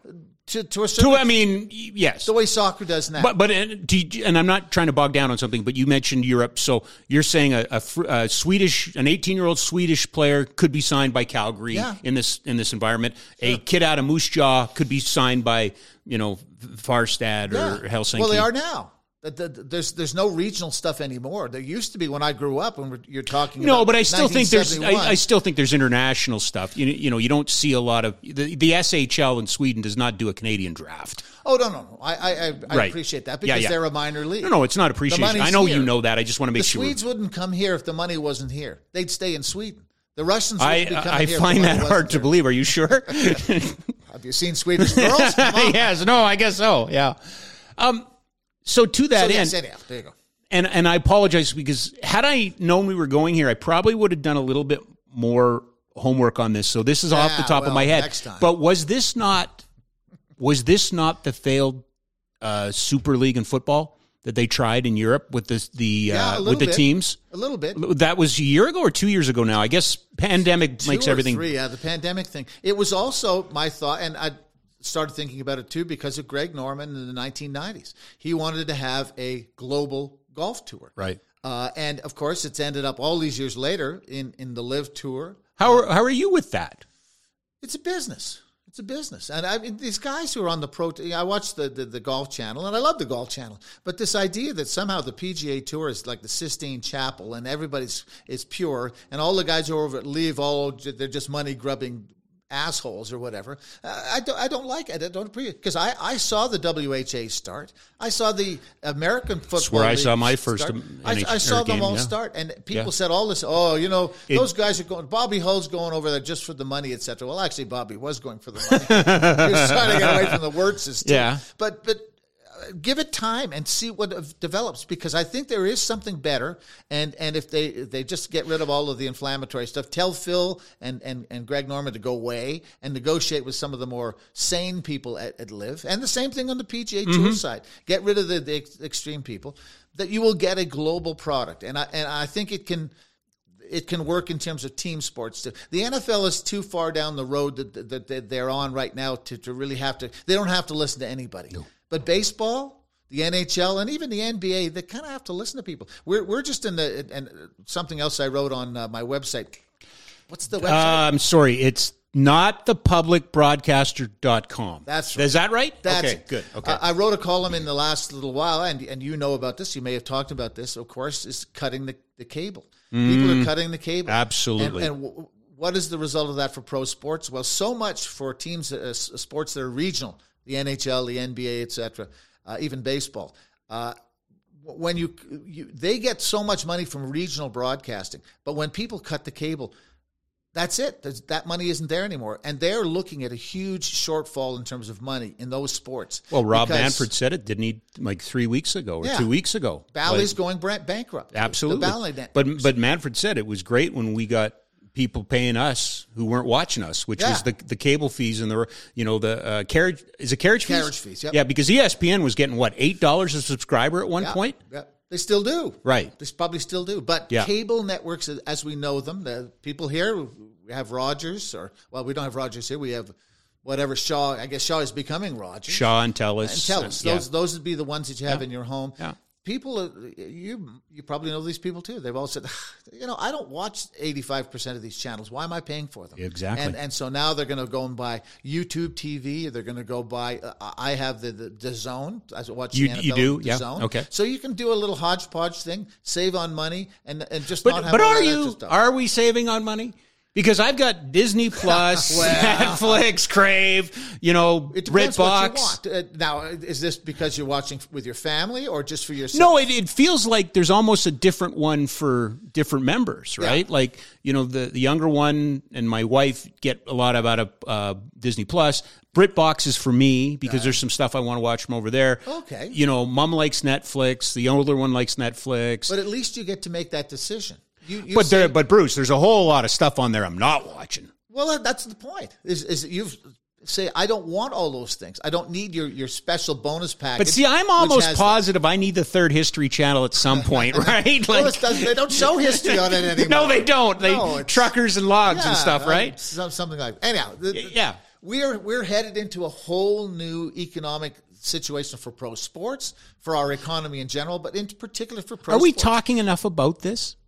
Because the owners don't want you to talk about it. The reporters, sports reporters, like to report on games. They don't necessarily like to get into those other stories. That you and I have talked many times about it. One of the reasons I was able to do the stories I did was because nobody else really wanted to go there. It was a little bit dangerous. You didn't make many friends by doing those stories, and you're not going to make friends by getting too much into the cable cutting thing if you're going to go to the games. The owners and the players don't want to know that, but we could possibly see player salaries drop by a third or maybe even a half in certain sports because, again, Bally Networks, for people who don't know, Bally Networks, we have all those regional things. Our good friend Ken Daniels out of Detroit, that's Bally Detroit, all those people.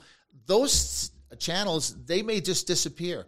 Well, they have in baseball, have they not? Isn't Major League Baseball starting to stream some markets? They're trying, but people don't necessarily want. They're not going to get the service that they get out of a streaming service out of New Jersey. Absolutely, you'll get a game, but the top and tail. And will you get anything more than that? Will it be what you want? Of course not. It won't be what you want. So we're on the cusp of something being dangerous. Yeah, and let's talk about that because, to me, it's the Rogers deal with the NHL. Again, sometimes it's inside baseball, but I think did it happen when we were working together, or had it already happened that they went strictly with Rogers? I think it was. No, it happened after the second go round. Before you had the audacity, sir, to write truth about Rogers on a Rogers platform. How dare you, sir? God. Now it's the Vladimir Guerrero network. Oh my! But no, it's not even that. It's like, who can we rent stuff from now? Yeah.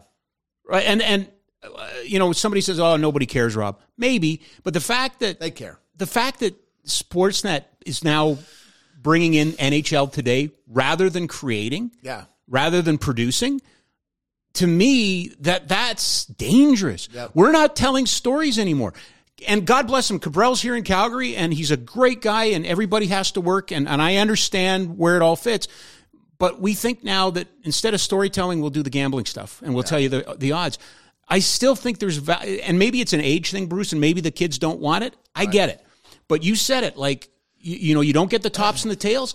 I'm worried that all the tops and tails are going. You need a place to go to hear people bitch about their team or to celebrate their team. And that's we're really good at that on this network. Well, but I'm saying that's the new thing. That's the new thing. No. Do you have as many subscribers as Rogers? And nor are we going to the National Hockey League with a check that starts with a B. Yeah. Right? What? Bupkis. Well, that's check. Yes, my check. I get that check too. Yeah. What do you think? I'm yelling now. Oh man, it's like we just left the studio and started again. We need to go over to the hot stove. We just got to go. What do you think the next NHL deal looks like in Canada? Cable deal. TSN has got to have a piece of they got to get their beak wet in a way that they haven't. Do you think Rogers wants any of it? Do you think Rogers is going to stay in the game? I think that they've got. If they don't, then everything falls apart. Like they've built chains of the city TV chains. They've all of those things across the country. But the hockey's what holds it together for them. The hockey is what. But they're not investing in the hockey. Well, I know, but when they go to sell their advertising, that's the first thing they drop on the desk. Hey, by the way, we're the guys who have NHL. I don't disagree, but you can't have it both ways. If I hear freaking. What's his name? Jack Billy Jaffe's a great friend of mine. I love Billy, but I see more Nesson games than I see Flames games. Yeah.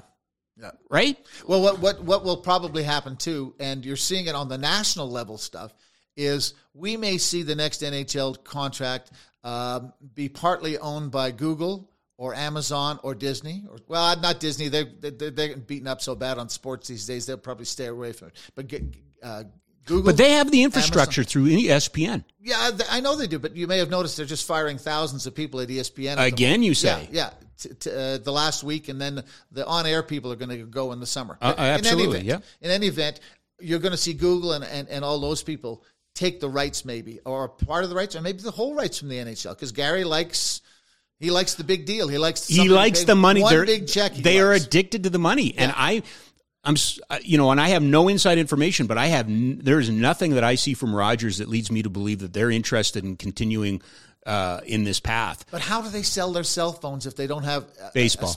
Baseball and Raptors. Baseball and Raptors. Oh, so it's just hockey. I'm not saying they're closing Sportsnet. I'm just saying they'll keep their local.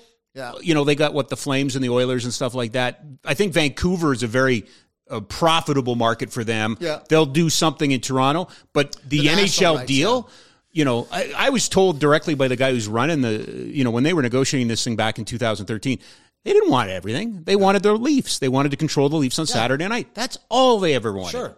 And they still get to do that. But now, but there was some Jack Edwards, by the way. I had an old man moment. If I see Jack Edwards on my TV one more time, I'm going to snap. There was some waving of the paraphernalia in each other's face too. It was like whose was bigger between Rogers and TSN in that negotiation. But they're gone now. Pelly's gone and Scott. I know. I know. Bruce, you need to know this. Yeah. Rogers. You might have missed it. Keith was good to me. Keith was always good to you. I have no problem. But yeah. But they built it and they left. Yeah. But because did they jump off a sinking ship? Keith got out ahead, of some things. Like all the people that he hired all got fired after he left. So why would Bell write a big check to the NHL? To keep the Toronto market. From who? From anyone, from Amazon, from Google. I mean, again, I see what you're saying. There are so new you're suggesting that Google could come in and say, yeah. See, do you understand the CBC deal with Rogers? Like, are they just renting the name? They use the building. They basically rent the prestige of Hockey Night in Canada. The quid pro quo is that they do ads for Schitt's Creek and a couple of other things, and that's it. CBC gets nothing. So if Rogers drops the NHL deal, then what happens with Hockey Night in Canada? Well, it's a brand that will probably can be sold or whatever. I don't think that Rogers would entirely do it. I think they would hang on to Hockey. You think they would? Do Saturdays? Okay. Maybe, but again, they're always trying to keep it away from TSN. And what is Rogers in the business of, and what is TSN in the business of? Selling phones. They're selling phones with jacked up prices. You can't. Oh, you said that, not me. You can't. Are we not as Canadians paying more? Of course we are. Thank you. Okay. This is not thepublicbroadcaster.com. We say things like this. Mr. Burner. We're controversial. My other one will be called burnerphone.com. Burner phone, yeah. Anyhow, as long as there's that competition, they'll be watching each other. But as I say, the future of broadcasting and who owns rights, and the NFL's going there already with Amazon and doing their Thursday nights, etc. Where that's going is telling me it's going to be a very different That gives world. cover to other sports, doesn't it? Yeah. If the NFL's doing it, then we it's can legit. do it. Yeah, and we can do it. Legit. But the NFL still, to this day, of course, national rights, that's their bread and butter. Yeah. The other sports, regional rights. The baseball, the World Series, okay, that's all right. The NHL, the playoffs, that's all right. But by and large, the meal ticket is the regional stuff. And if the regional networks disappear, big question. In fact, Canadian hockey fans are probably safer that they're not going to lose product because Rogers and TSN are in a more stable market. You know, they're not going to declare bankruptcy, but Bally and those people are declaring bankruptcy. Right now. I agree. I just it kind of we can get into soccer stuff if you want, but it kind of pissed me off when Sportsnet paid to broadcast Soccer One or whatever it is, the Canada games lead up to the World Cup. It's like, hey, look, we got soccer. No, you didn't. They don't even do freaking, if you want to watch the Blue Jays in freaking spring training, you're watching the Pirates or the Phillies channel. Like, either. And some people and now I can finally say this, and you can appreciate this. Why do we accept? You're just making me mad.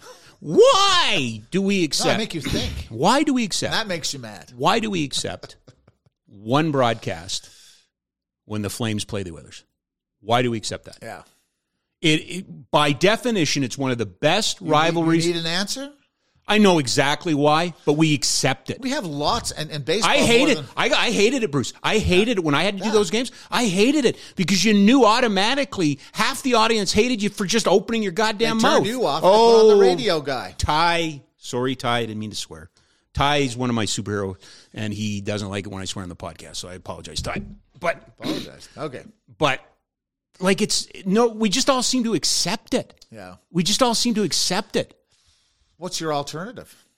Let Jack Michaels call the Oiler games. Let Rick Ball call the Flames games. No, but what, how do you pressure them into doing what you? You don't pressure. You don't pressure. You can't pressure. Monopoly. You can't pressure them. I mean, okay, true or false? Yeah. Radio is better when you're actually there.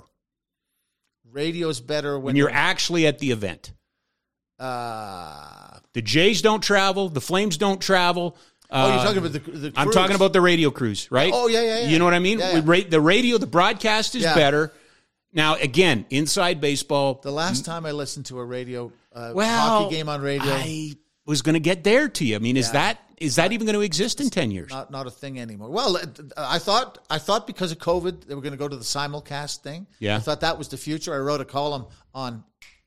Not the public broadcaster. Not the publicbroadcaster.com. I wrote a column about saying sayonara to the home broadcaster, and in particular with baseball. But they seem to now be sending Dan Schulman and those guys back out on the road. But but not the radio crew. That's right. They stay at home. Yeah, they stay at home. They do it from the I to me, it's the death knell. Of course, it's not the same because you're not talking to the people at batting practice. Baseball, in particular, is such an organic sport where there's a game every day, and if you're not there, you don't really know what's going on. Yeah. Hockey, they come there. you can get a lot of stuff at the skates and stuff like that, but not the same way. Yeah. No, I think in the next couple of years it's theater is what it's going to be. Especially what happens this year with baseball, because they're the ones dealing with the regionals bowing out, and now you're seeing basketball too. Yes, but basketball is about to end. All the games are on national, right? Baseball's living it right now. And, I think we've been seeing, some lawsuits, saying we're not going to pay you this much. We're only going to pay you this. And that's, as you say, that's where the money goes, and the players get part of that. I'm really, I know we were waiting with bated breath for the NHL salary cap to get to $100 million. Yeah. I'm not sure it might not go stall out. Yeah. I've talked to a few people who are very concerned that it might stall or go the other way. Stall. Okay. Yeah, because first of all, we may have a recession in the back half of this year. Yeah.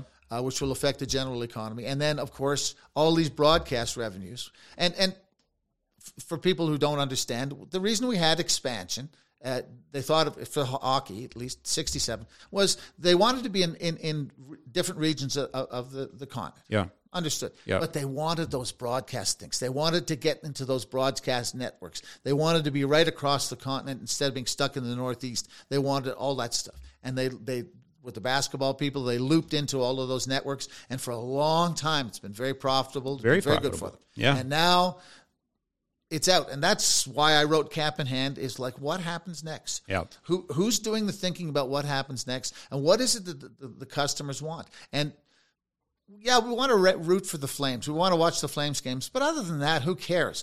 Other than that, you want to watch the best. You want to see, well, today, for instance, in soccer, it's Manchester City is playing Arsenal. Probably the winner is going to win the Premiership. It's a global event. Yep. That's where the future is. That's where these things are going. That's what people want to see. They don't want to see somebody else's regional stuff. Listen, I know there's people in Pittsburgh who love the Pirates, but it's over. It's over for them as a major market. Let's concentrate on the major market. Keep the team. The Pirates don't have to go away, but you play in a second division. If you get an owner that says, you know what, I'm willing to spend the coin to get up there, then you do it. But right now, that's where I think the reality is pushing, and the gambling is a large part of that too. Why hasn't why don't we have gambling in Alberta? Has someone explained? Oh, we're working on it. Don't worry, but we'll get there. Now you open up two doors for me. For the arena. No, we'll get to the arena too. Why hasn't somebody in North America adopted, bastardized relegation in some form?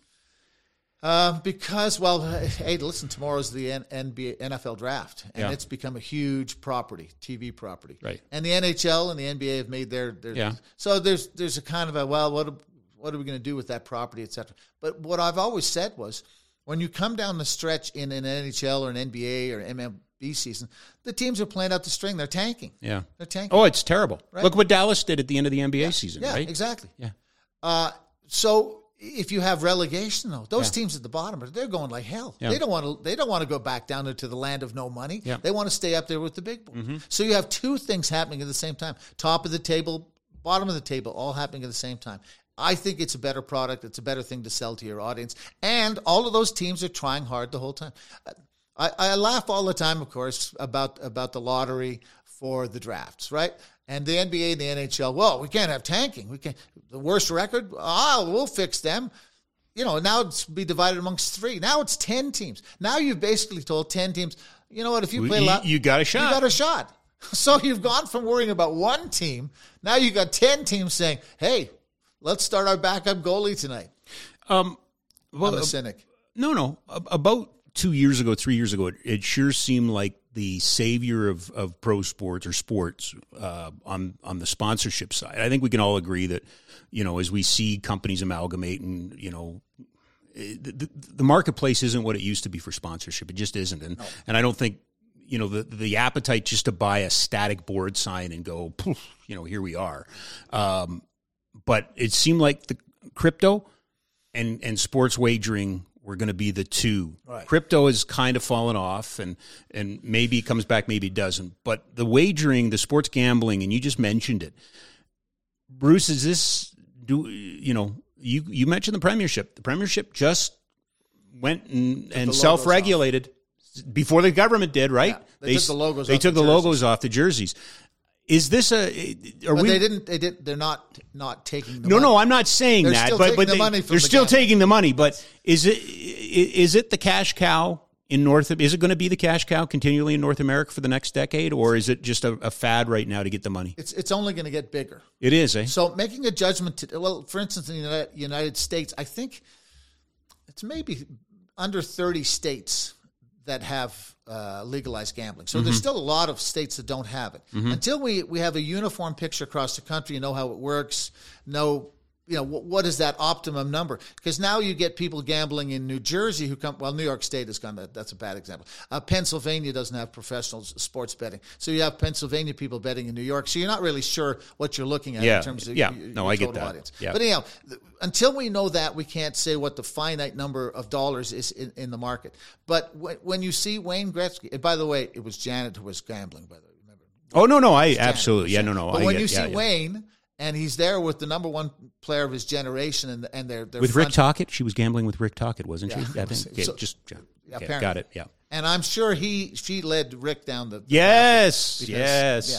Anyhow, when you have them married to that image that much, then it's locked in for a while. Now people are pushing back. People don't like it, and they tell the teams and they tell the broadcasters there's too much of that. But what we're finding out is how many people actually do bet and how many people would like to bet on the sport. That's the part that's fascinating to me because dangerous. But I think it's larger than I expected. Yeah, I think it's much larger than I expected. I don't know why. I just didn't think. Well, think of all the people who've had fantasy teams, fantasy leagues, and who've played in office pools. Yep. Well, now here's a chance. Like last night, I did a FanDuel team. Was it FanDuel or was it? I can't remember which one. Anyhow, and I just did one for the last two games of the night, and I won $20.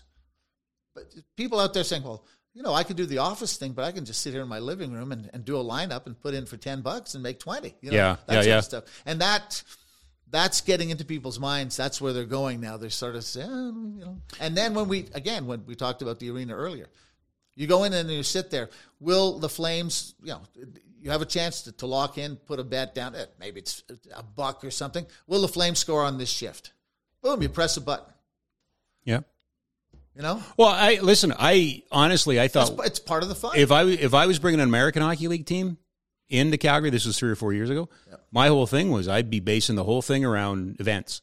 That that's what my screens would show you. Will the Wranglers score in the next 5 minutes? Yeah. Will the visitors get a penalty in the next 2 minutes? And it just seems like is gamification the right way of saying this? That you're taking a couple of generations that have grown up on video games, and as I said before, I don't know, I was saying to Boomer off the air, I am used to the filling out the betting slip, finding the bookie, and betting on a game, maybe a parlay. Yeah. Now it's these predictor games that they were doing before it was legalized to get everybody ready for it. Yeah.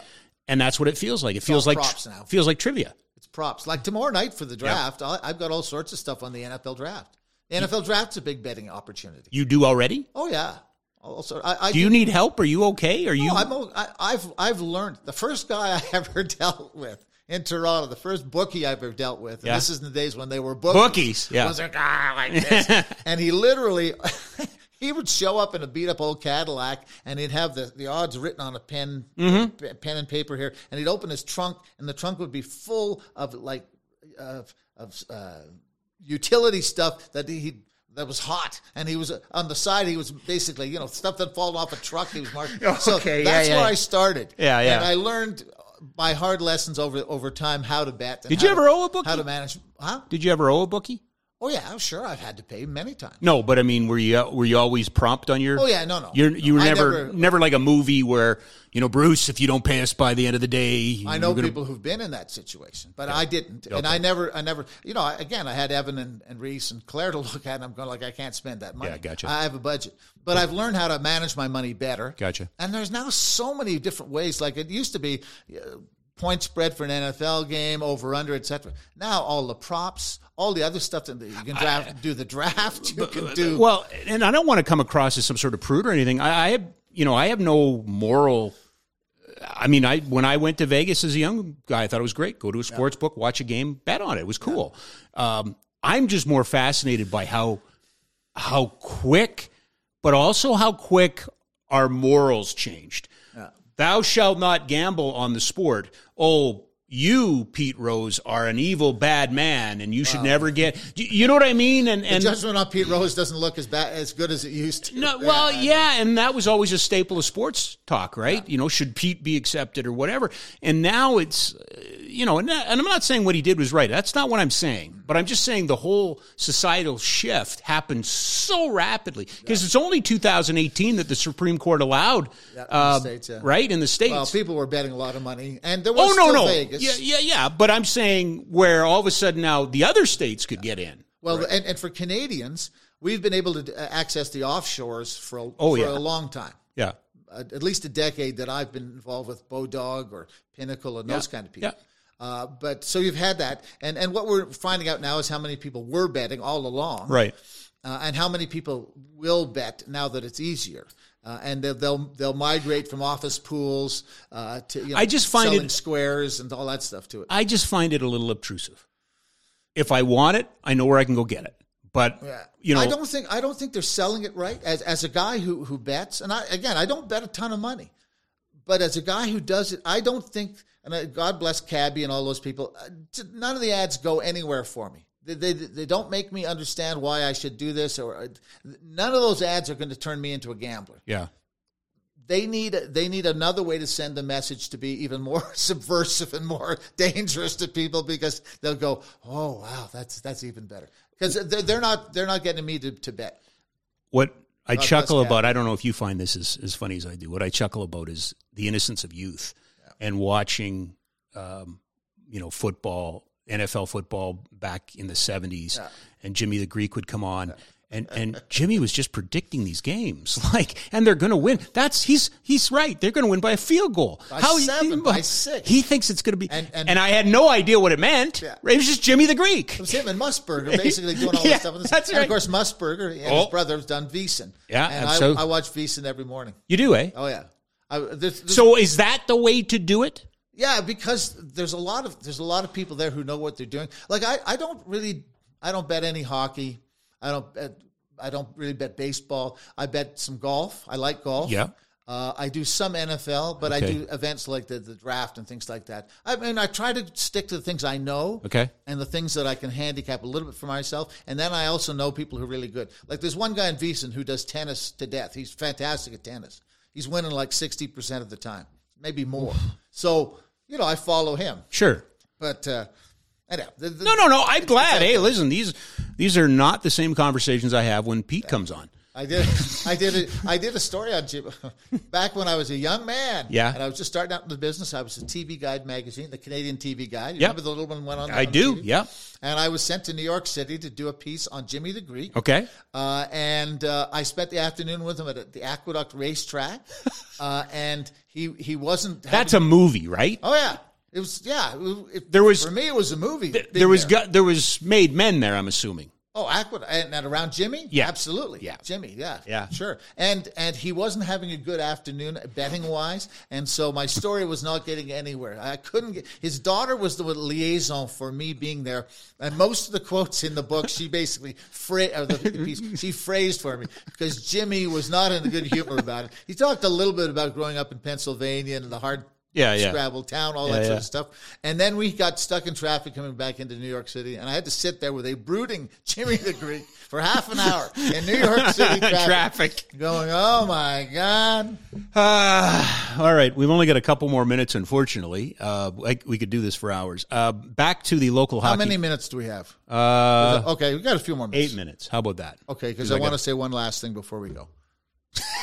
Well, we're not going. No, yet. Let me know. I will. That's right. When have I never allowed you the last word?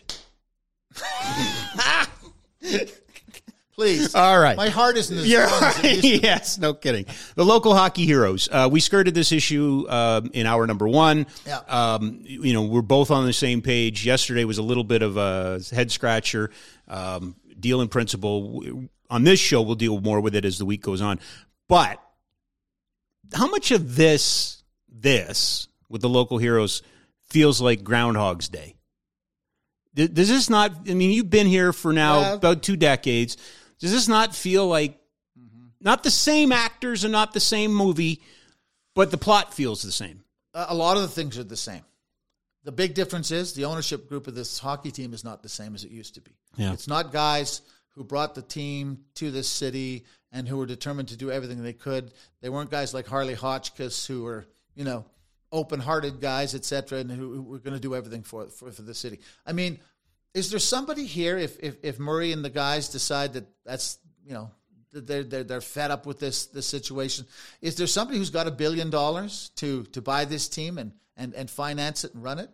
I don't know. I mean, there are people with $1 billion in Calgary. There are rich people here. But is there somebody who's disposed towards financing the hockey Not that team? I'm aware of. Yeah. I mean, not whose name has come up. Let's put it that way. And that's what concerns me, is if this ownership structure we have now falls apart or isn't working and they decide they want to get out, who rescues this team to keep it in the city? Wasn't it supposed to be the Shaws? A long time ago. I think there's always these names, right? The big family names, the Thompsons, the Shaws, they'll jump in, they'll spend the money. We find, Rob, that people who get rich is because they know how to not spend big amounts of money on things that are unpredictable. They spend conservative amounts on things that work. But am I... So I'm concerned. But am I off base on this? Because I agree with you up to this point.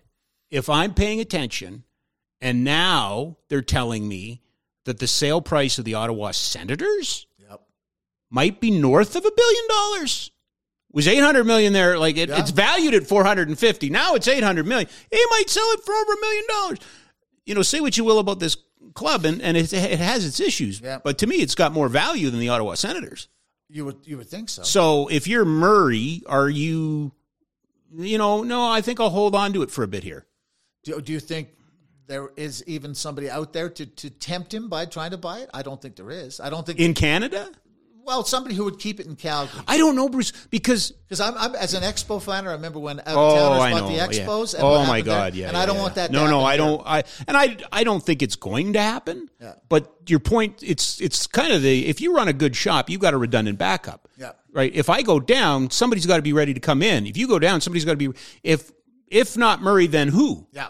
Well, that's my point. And I don't have. That's what worries me a little bit about it. Does, eh? And the thing about a city like Calgary and the size of the market, et cetera, you really want them to be a cutting edge. I referred to the Expos earlier, but one of the saving graces about the Expos through almost the whole time they were there is they had really good baseball people who turned out prospects, and they were cutting edge. Mm-hmm. And everybody in baseball said, how do the Expos do what they do? Continually bringing out the talent. That's what Calgary has to do. And I'm not taking a shot at Todd Button or anybody here. I'm not saying that the scouting department hasn't done a job.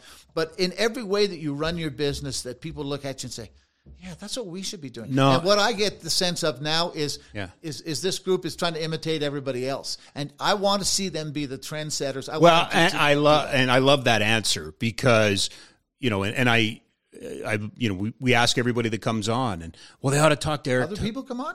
Yeah, once. Oh. It happened one time. I thought because I was this is really encouraging to me because you stayed for the whole time. I thought it was because I owed you money. No, but they ought to get Eric Tulsky. But the other thing I hear all the time is, they ought to interview other people, okay, and then they can ask them how come it works for them, and I'm like, what are you trying to do here? Yeah. To your point, we had these conversations around Darryl's first tenure, and we were talking about who, I remember talking about, Vancouver, and you had the inside line on Mike Gillis. Yeah. I was like, why would try to make Vancouver the place that was doing things? So who's out there in your mind? If you were recruiting for this position right now, and I'm Bruce, I don't know if I should tell you the parameter is you inherit Darryl or you get to make a decision on Darryl. I think it's you inherit Darryl, but I don't know. Yeah. But that's a big difference. Well, no, it is a huge difference, isn't it? Yeah.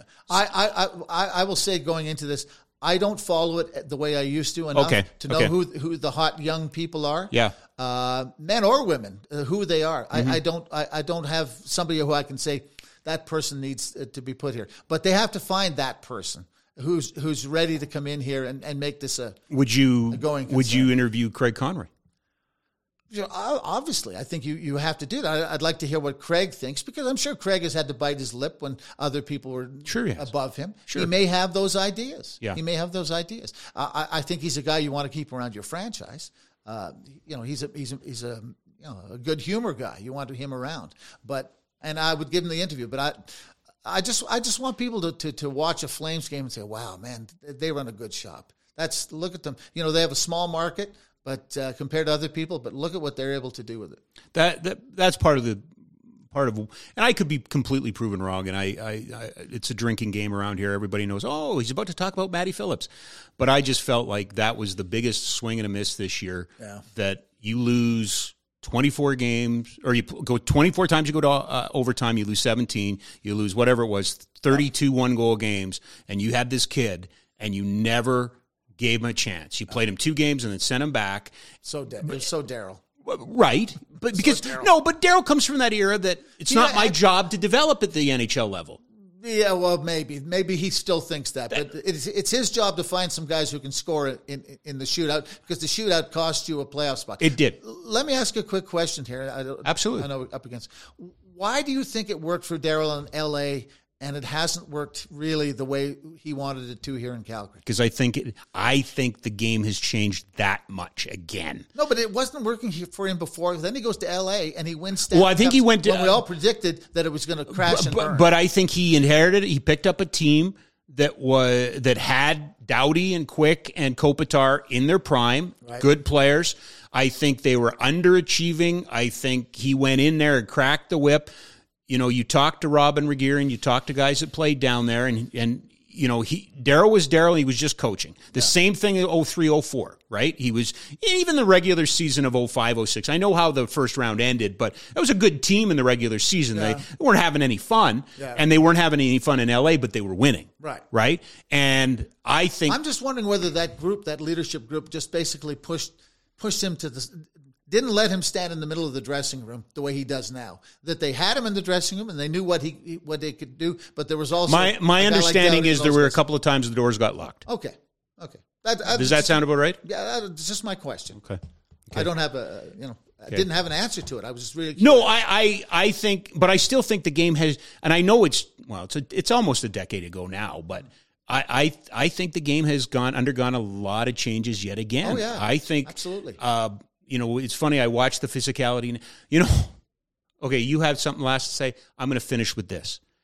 You and I, some of the greatest conversations you and I ever. I remember one underneath the uprights of a big man, and we talked about fighting.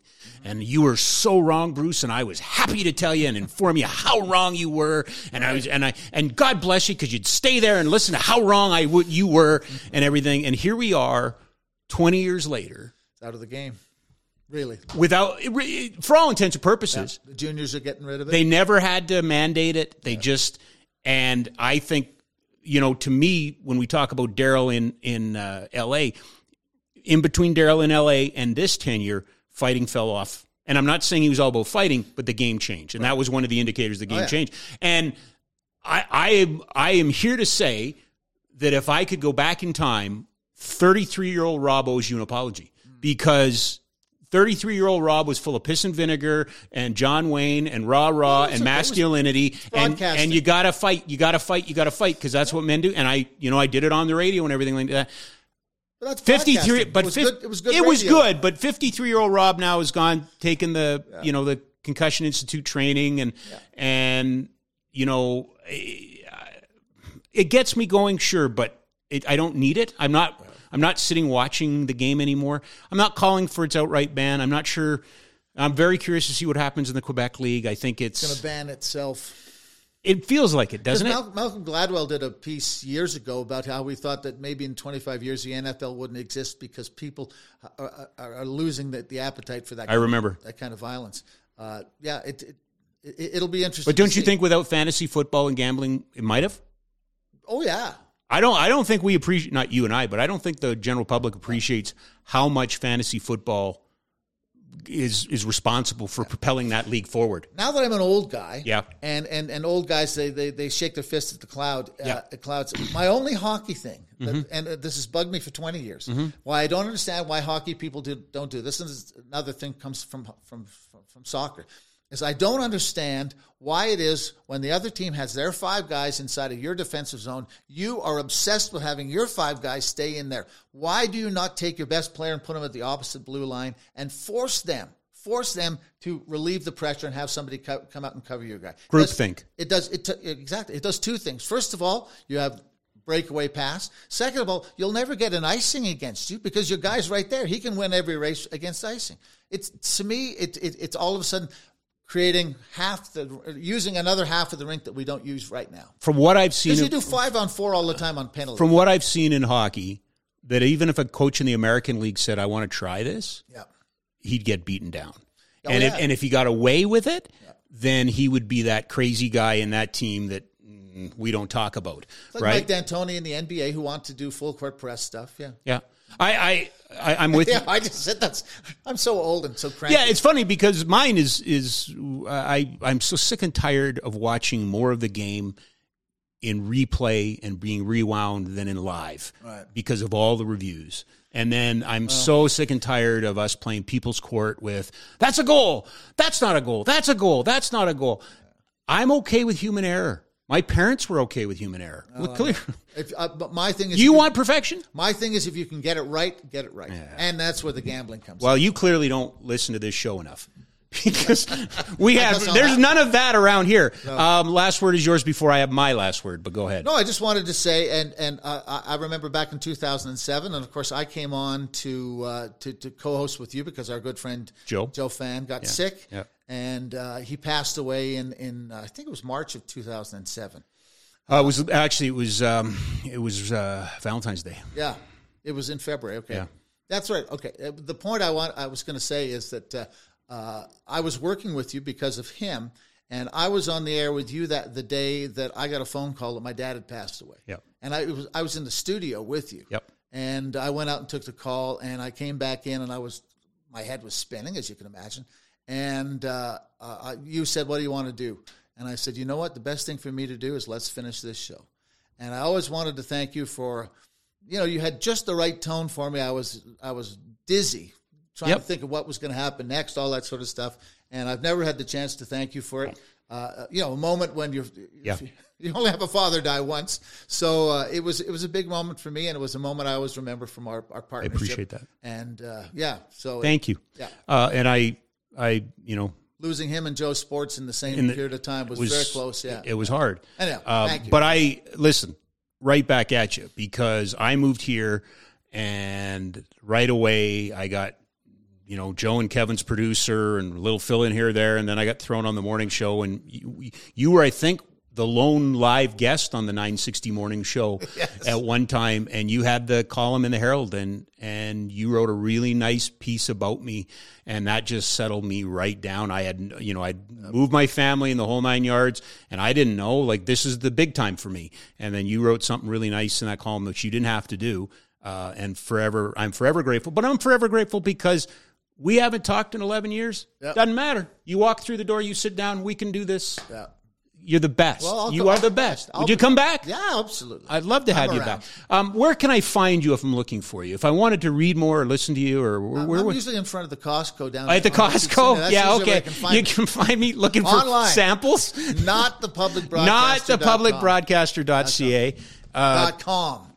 .com. I said it's not the public broadcast. Well, here's the CA one. Uh-huh. If you want to see any of my books, yes. We didn't even talk about the biography I just did with the CEO of the Bank of Montreal, Tony Comper. I did a book with him, helped him do a book called Personal Account. Oh, really? I did something other than hockey. And how was that experience? It was fantastic. Was it? He has a box for the Leaf games. He has a box for the Raptor games. You just said nothing to do with sports. He has a box. That's where we go, and we did a lot of the recording stuff. Anyway, okay. But if you want to look at any of the books, yes, BruceDowbiggenBooks.ca. Not the publicbroadcaster.com. That's for BruceDowbiggenBooks.ca. Yeah. This one with your son, Evan, in Exact Science. His name's first, too, on the title. Yes. And a new one coming out. When do you think Deal With It will be out? We're self-publishing, so I'm going to hope towards the end of the year. Okay. You'll come. Well, we'll have you back before then, but we'll certainly have the two of you on. Thanks, buddy. This was fun. This is good. Even if I ran out of water half an hour ago. what can I say? I'm a terrible host. Bruce Dowbiggen, everybody, brought to you by Ski Sellers Snowboard, skisellerssnowboard.com. In Calgary for 76 years. 3 locations: McLeod Trail by Chinook Center, 17th Avenue Southwest, just off of 14th Street, and Bow Ridge Road Northwest by McDonald's at Windsport. And again, all kinds of great gear. And if you're a hockey player, check out their snow skating. That's pretty cool stuff. Final mile for you today. A couple things. It's interesting. It's funny. We talked about a little bit about officiating, talked a little bit about fans. I have an old, I have a kind of a rule of thumb when we were doing games that I would never talk about officiating unless it was a win. Because I feel like if you start talking about officiating during a loss, then it's sour grapes. So I applied that to this. A good friend of this program, she was on a little while ago, sent this to me yesterday. It's a series of really disturbing tweets. And she's an Oiler fan. But if you read them, they're talking about spitting on kids. In there, they're saying, okay, Game 6 Saturday, I encourage you to do as much harm verbally or physically to Oiler fans. It's social media. I get that. Cool. I get it's the Oilers, but I feel like because I have no horse in the race and anything, maybe there's a little bit. But this fan behavior stuff is starting to get out of control. I mean, it's starting. You talk to, God love him, Rick Tulsey's an amazing ambassador for CSEC and an usher over there.